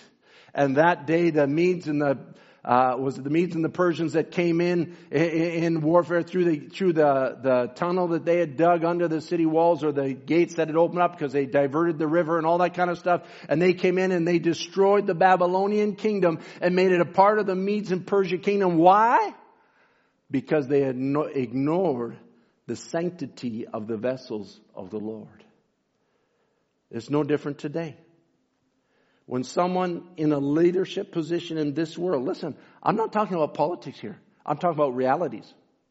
These are realities. When the leaders of this world cease to respect the will of God, it's over for them. When they cease to comprehend that they are blessed as long as they respect what God is doing, when they stop comprehending that, then it's trouble for them. It's trouble for the nation. There's no greater blessing in the world than to recognize that the Word of God has come to a people, even if you're not that people.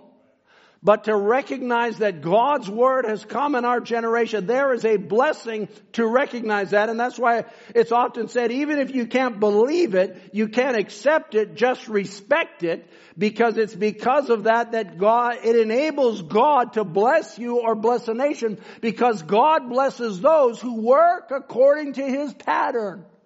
Who work according to His will to help in His redemptive purpose. There was a reason for the Babylonian kingdom, and that reason was that Israel needed to be chastised. And so God raised up Babylon because of the impiety of Israel, but that didn't make Babylon a better people. It made them a tool in the hand of God. And so is every government, so is every nation, so is every people a tool in the hand of God. It doesn't matter whether it's the Chinese government and their ideas. They will fall because of their mishandling of the sons of God. So is it in Canada, so is it in the United States, so is it everywhere that people disregard that the Word of God has come to a people that if they were wise, they would just say, let those people worship. Just let them worship. But there's such a spirit of evil that's raised up, as I mentioned last time, a Pharaoh that knew not Joseph, did not know the blessing of the freedom of religion. And it's raised up amongst the people that says, well, we don't care about the churches. You ought to care about the churches. You ought to care about the sons of God. You ought to care about the blessings of God. Oh, I wish I could preach this to the entire nation on national television. You ought to care about what's happening in those churches, because if God sees that you've forsaken Him, God will destroy this nation. And we're at that time. Like God is going to destroy this earth because they have turned against those that believe and have received the Word of God for their day. A suppression of God's people only brings destruction, because it's God's people in the midst of a framework that only blesses that framework. It's not about the framework. It doesn't matter whether you talk about a government or a nation, or whether you talk about a system or denomination. Brother Branham talked about in the 7 church ages. It's the life in the midst of all of that that's traveling through that framework to come to the end time seed. We've arrived now. That's why there's no reason for God to use denomination anymore. And He doesn't. Why? Because we've come now to the end time seed. I hope you're with me this morning. I hope you're understanding what I'm saying. He has a redemptive purpose. He has a redemptive purpose to express His Word in every age and until all His attributes are expressed. Once they're expressed, He no longer needs this world that exists. Are you hearing me? God has an elective purpose of redemption. He's redeeming His children. And when He's redeemed the last seed, we go home. And God has no need for Canada. Hello? God has no need for United States. It's God that allows these things to rise up. And it's God that brings them down. It's not governments. It's not the mind of man, the pea brain of puny human beings that try and claim so much wisdom and just create catastrophe after catastrophe after catastrophe. But in the midst of it, there are the attributes of God whom He blesses and will bless a nation that allows these children. I will say, now I'm going to make a statement. I've made lots of statements, I guess. But I'll just tell you something. Because if Brother Biscoe, our pastor, says we are going to open those church doors, regardless of what the government says, I'll tell you what, I'm 100% behind it. I am 100. It's not my place to say, he should do this or that. He's the pastor. It doesn't matter what I think necessarily. I think I've expressed my opinion. Brother Michael can express his opinion. Brother Tom certainly has an opinion and has a right to that. But ultimately, it's Brother Biscoe's call. But if he says, and God leads him to say that this is the time we're going to open the doors and now's the time to just throw off the yoke of this nonsense that we're putting up with, that has now been proven to be nonsense by the court system, even though they haven't announced the court case yet, they haven't announced the verdict, it's been proven nonetheless. In the midst of all that, I just say, I'll be here. And if I'm the only one here, I'll be here. And we want to just do as the Holy Spirit will lead. And may God anoint Brother Biscoe with supreme wisdom for this time that we're living in. I think I've said enough there. Maybe I'll just read it out of Christ the Mystery of God Revealed. Brother Branham says, when Jesus come, he said, if I cast out devils by the finger of God, who do you cast them out by? He stood alone, and his church stands alone. She's not hooked up with nothing, but he was identified by God, being the body that God dwelled in, and the church is identified by his body doing the same thing. She is his body, the manifested truth of his promised word for the last days. And she alone stands by it. And that's why the devil is howling. These great organizations set up something to close her up. He's talking about the World Council of Churches. He says they'll never do it. She'll be taken up, not closed up. Can you say amen to that? So this is not the end. We are not being closed up. We will not be closed up. Whenever this thing breaks, I don't know when that might be. I say if you want to open it for Wednesday, I'm glad to have you all here when I preach on Wednesday. It wouldn't make no difference to me. But I'll tell you one thing, I'm not telling Brother Biscoe what to do. That's not my place. And don't you either. Let's just pray that God will give Brother Biscoe wisdom and pray that the Lord will guide things the way that He wants things. And I admit, as much as it's against my nature, I'm saying it now, I might as well just paint myself right into a corner here. As much as it's against my own nature, I'll just say, well, you know, if we're still closed down for another 2 months, I guess I'd have to take that as the will of God. Now, you all didn't want to hear that part, did you? We want what the will of God is in the midst of all this. Amen. We have a desire, and we're tired of this nonsense. And I better just make some clarifications lest people understand me. I'm not saying the virus is nonsense. Far be it. Matter of fact, had we had the thing opened up, this probably would not have been a good weekend to have everybody here. Because there's a number of people that recently came down with COVID, and we don't want you to get it. If we can avoid it, we want to be using every precaution that everybody stays safe and everybody stays healthy. But yet in the midst of all that, we want to do what God leads us to do, not what man leads us to do. Amen. Well, I better stop there. Why don't the musicians come?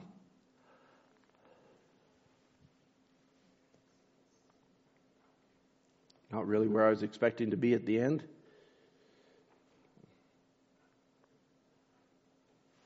Let me just say this, because I don't really want to go here on Wednesday. I've got the Wednesday night service, Lord willing, and Pastor willing now. I've got the Wednesday night service. Maybe I don't. But, I'll just say, Satan has an idea of what a God is too. Because he presented it to Eve in the Garden of Eden.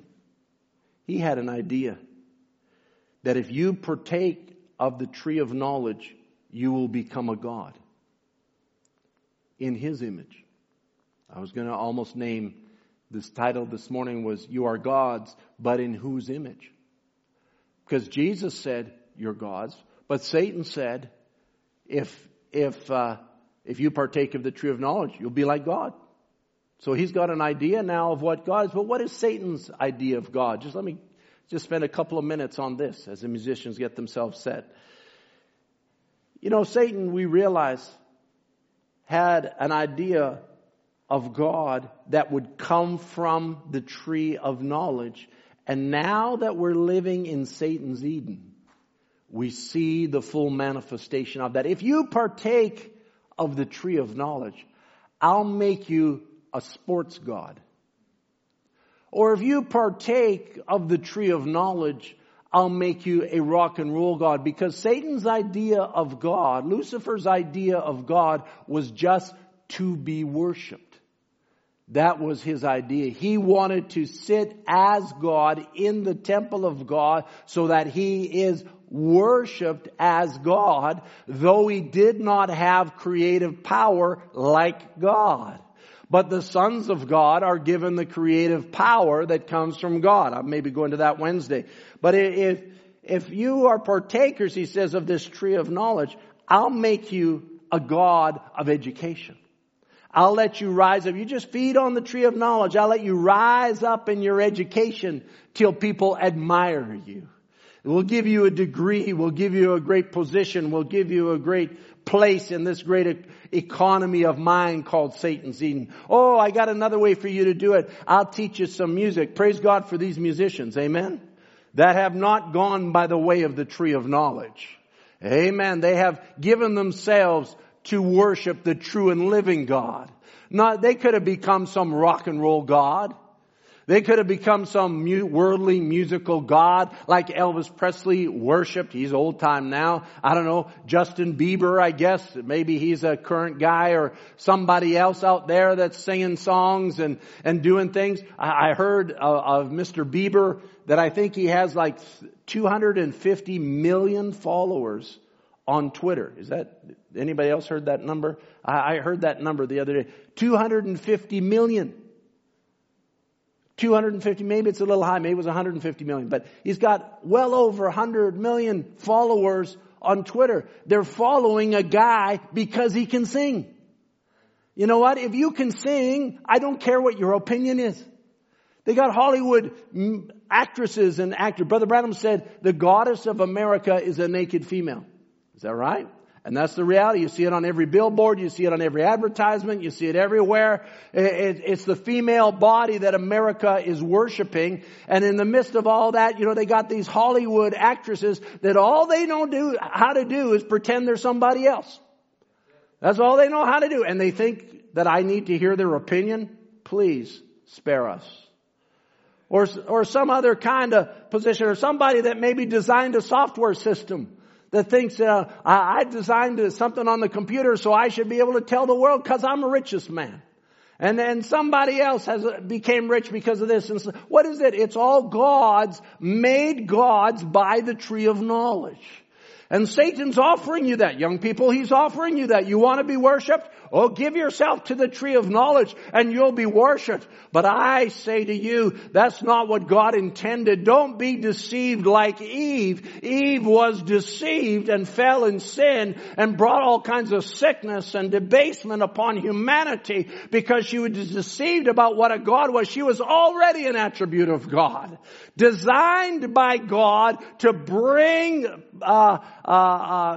comfort to Adam and to be a part of Adam's own ministry till they would be the very expression of the Creator himself upon the earth. Hallelujah. So you can be God by the Spirit or you can be God by the flesh. Oh my. God, you can desire a placing or a desired position. You can have representation or operate by lust. You can go by responsibility or want prestige. The choices are all there. Nations all over the world are falling into this trap. People are falling into this trap. We're at the end time.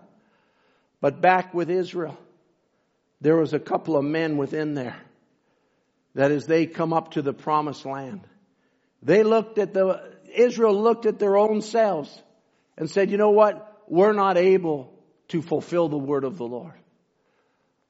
But Joshua and Caleb declared, if God is with us, we are more than able. We're more than able to possess the land. It's not based on our ability. It's not based on how big we are. It's not based on whether we're giants or not. It's not based on our skills of warfare. It's not based on all those things. But if God be with us, we're more than able to possess this land. Amen. As Paul recognized in the book of Romans chapter 8, as he said, what shall we then say to these things? Talking about the manifestation of the sons of God. What shall we then say to these things? If God be for us, who can be against us? He that spared not his own son, but delivered him up for all things, how shall he not with him also freely give us all things? Freely give us all things. I say hallelujah. If you don't feel like it, still believe it. Your body might tell you you're just not able. That has nothing to do with it. The Word of God says I'm able. The Word of God came to me. And the Word of God is what I believe. I don't believe my own self. Matter of fact, when I believe my own self, that's when I get in the way. But I just believe the Word of the Lord. Let's stand together as we sing. We got to sing that song, El Elah Elohim. We have come. It's 982 in the system there. How we long to worship you. Lord, we come to you in worship. No matter what the circumstance. No matter what the situation. We lift up holy hands. We're claiming a deliverance from this situation. Matter of fact, as far as I'm concerned, I see nothing else but a breaking of the hold of government upon this church. That's all that I hold before me. I'm walking into that vision. Are you walking into that vision? I'm just claiming that. I'm just saying, Lord, they cannot hold us. They cannot stop us. If we got to do it with or without them, we're going to do it. They laid a hand upon the elect. It's their problem. It's not our problem. If I were them, I wouldn't do it. If I were them, I wouldn't want to be them.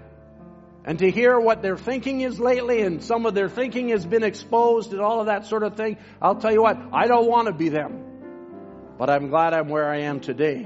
I'm standing on the Word.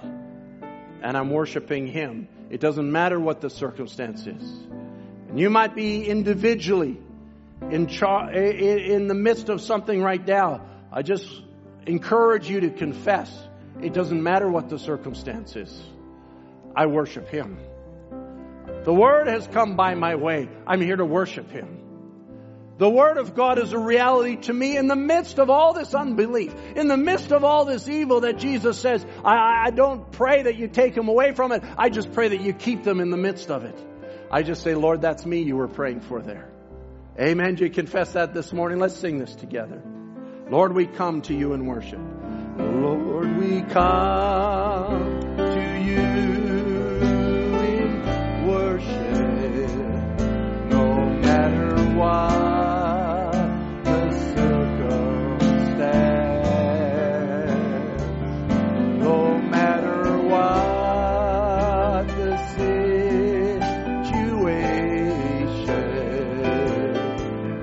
we lift up holy hands.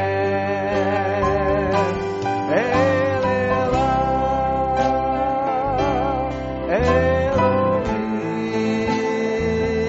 Elohim, how we long to worship you.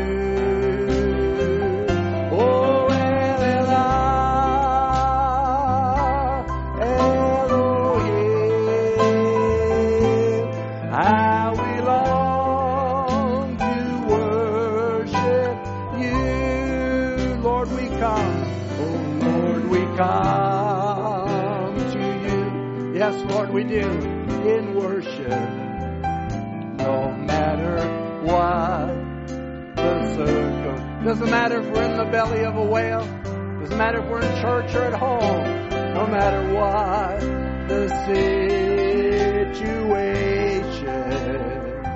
Oh, we will lift up holy hands. El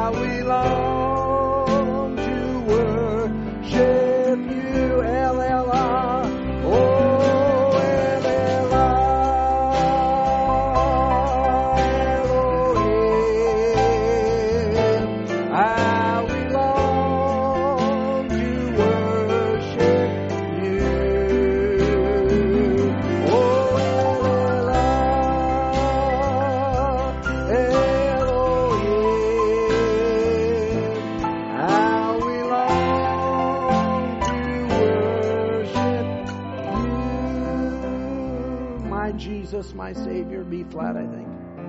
My Jesus, my Savior. Lord, there is none like you.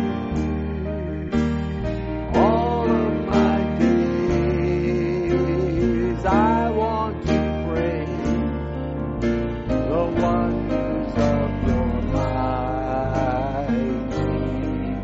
love. My comfort, my shelter, tower of refuge and strength. Oh, let every breath, oh Lord, all that I am, never cease to worship you.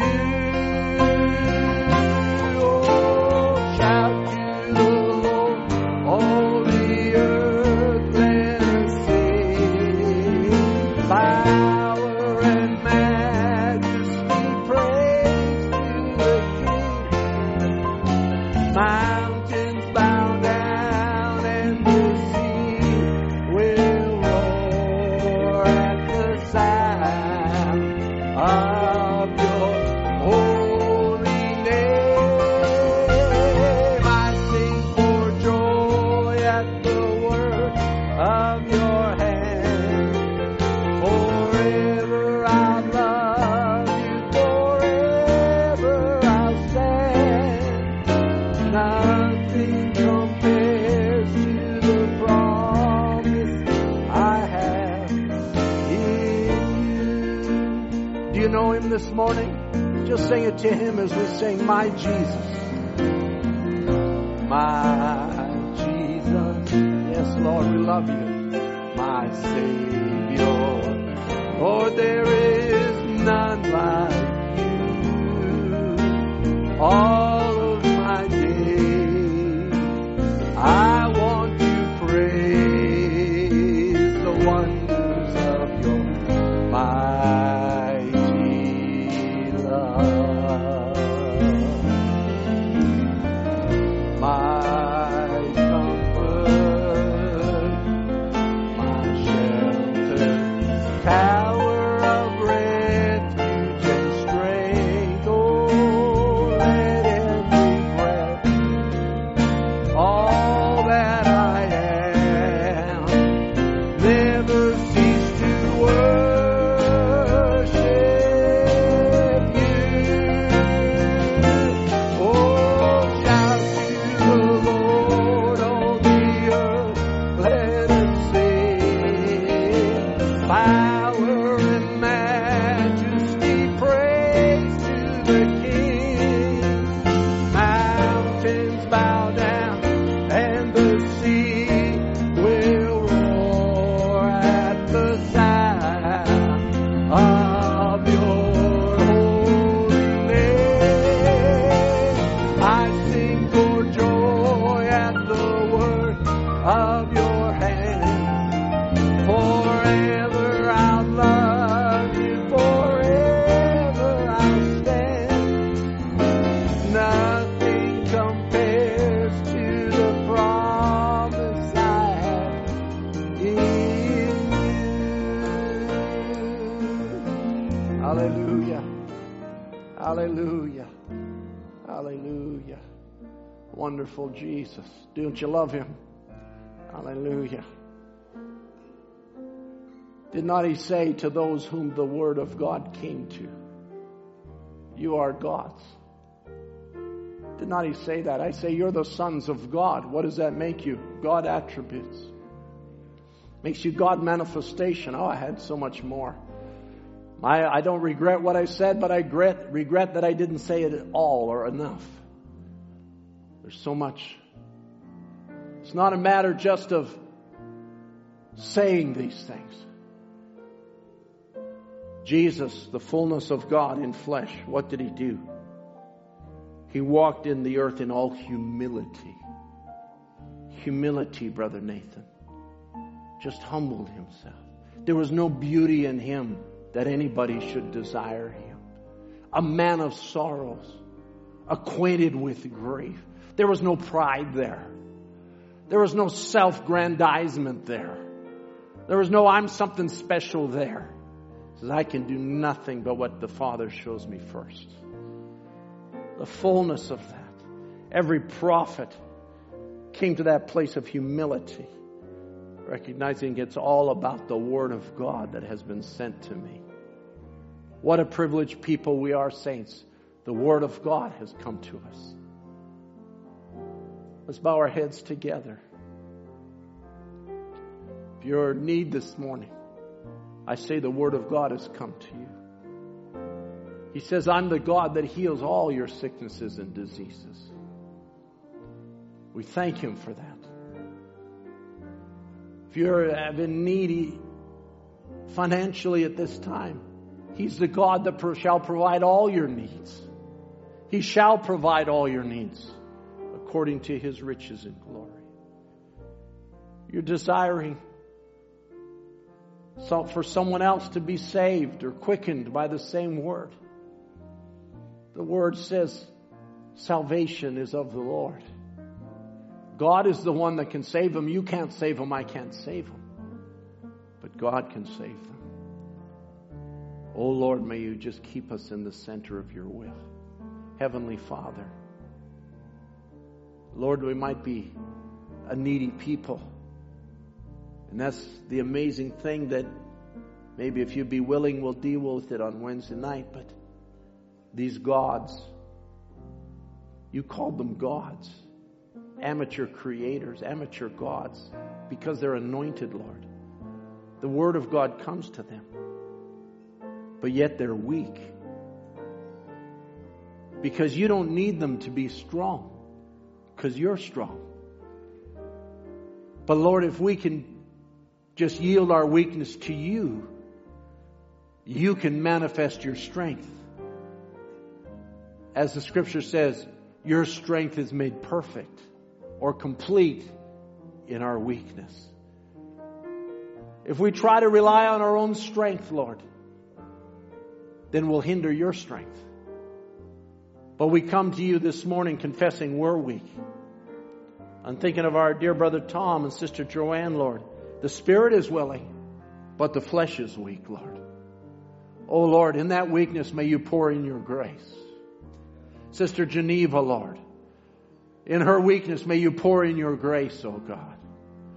Each one, oh God, whether it be on the U.S. or Canadian side, maybe there's somebody away from here who's wrestling with this demon, Lord, that says, remember me. Lord, may you remember them this morning. May you go by their way and may you pour in that oil and that wine, oh God, that Samaritan did, oh God, to that man. Lord, may you pour in healing virtue into everyone that needs it, oh Lord. Maybe it's not just COVID, there's other sicknesses, there's other demons. There's many of them, Lord. But though many are the afflictions of the righteous, the Lord delivereth them out of them all. And we just confess that this morning, Lord. Take your word this morning. Certainly any minister that stands here feels inadequate to the great revelation that you've poured out in this day. But Lord, may you take it and use it for your glory. May you bless the word, break it as bread to the people, that they might feed on it, Father, and be strengthened by it. Be drawn to you. Be encouraged. Be renewed, O God, in their faith, saying, my God is more than able. And we stand there this morning. We stand there today. Lord, take the service tonight. Brother John will be ministering, Lord. May you take it and use it for your glory. Bless Brother John. Anoint him, Lord, as he steps behind the desk, sacred desk there at camp, and ministers your word. Lord, may it be just divinely the oracle of God for the people. Lord, we commit them into your hands. We commit our lives into your hands. Father, with everyone, I say, Lord, let the hold of the government over the churches be broken. In the name of Jesus Christ.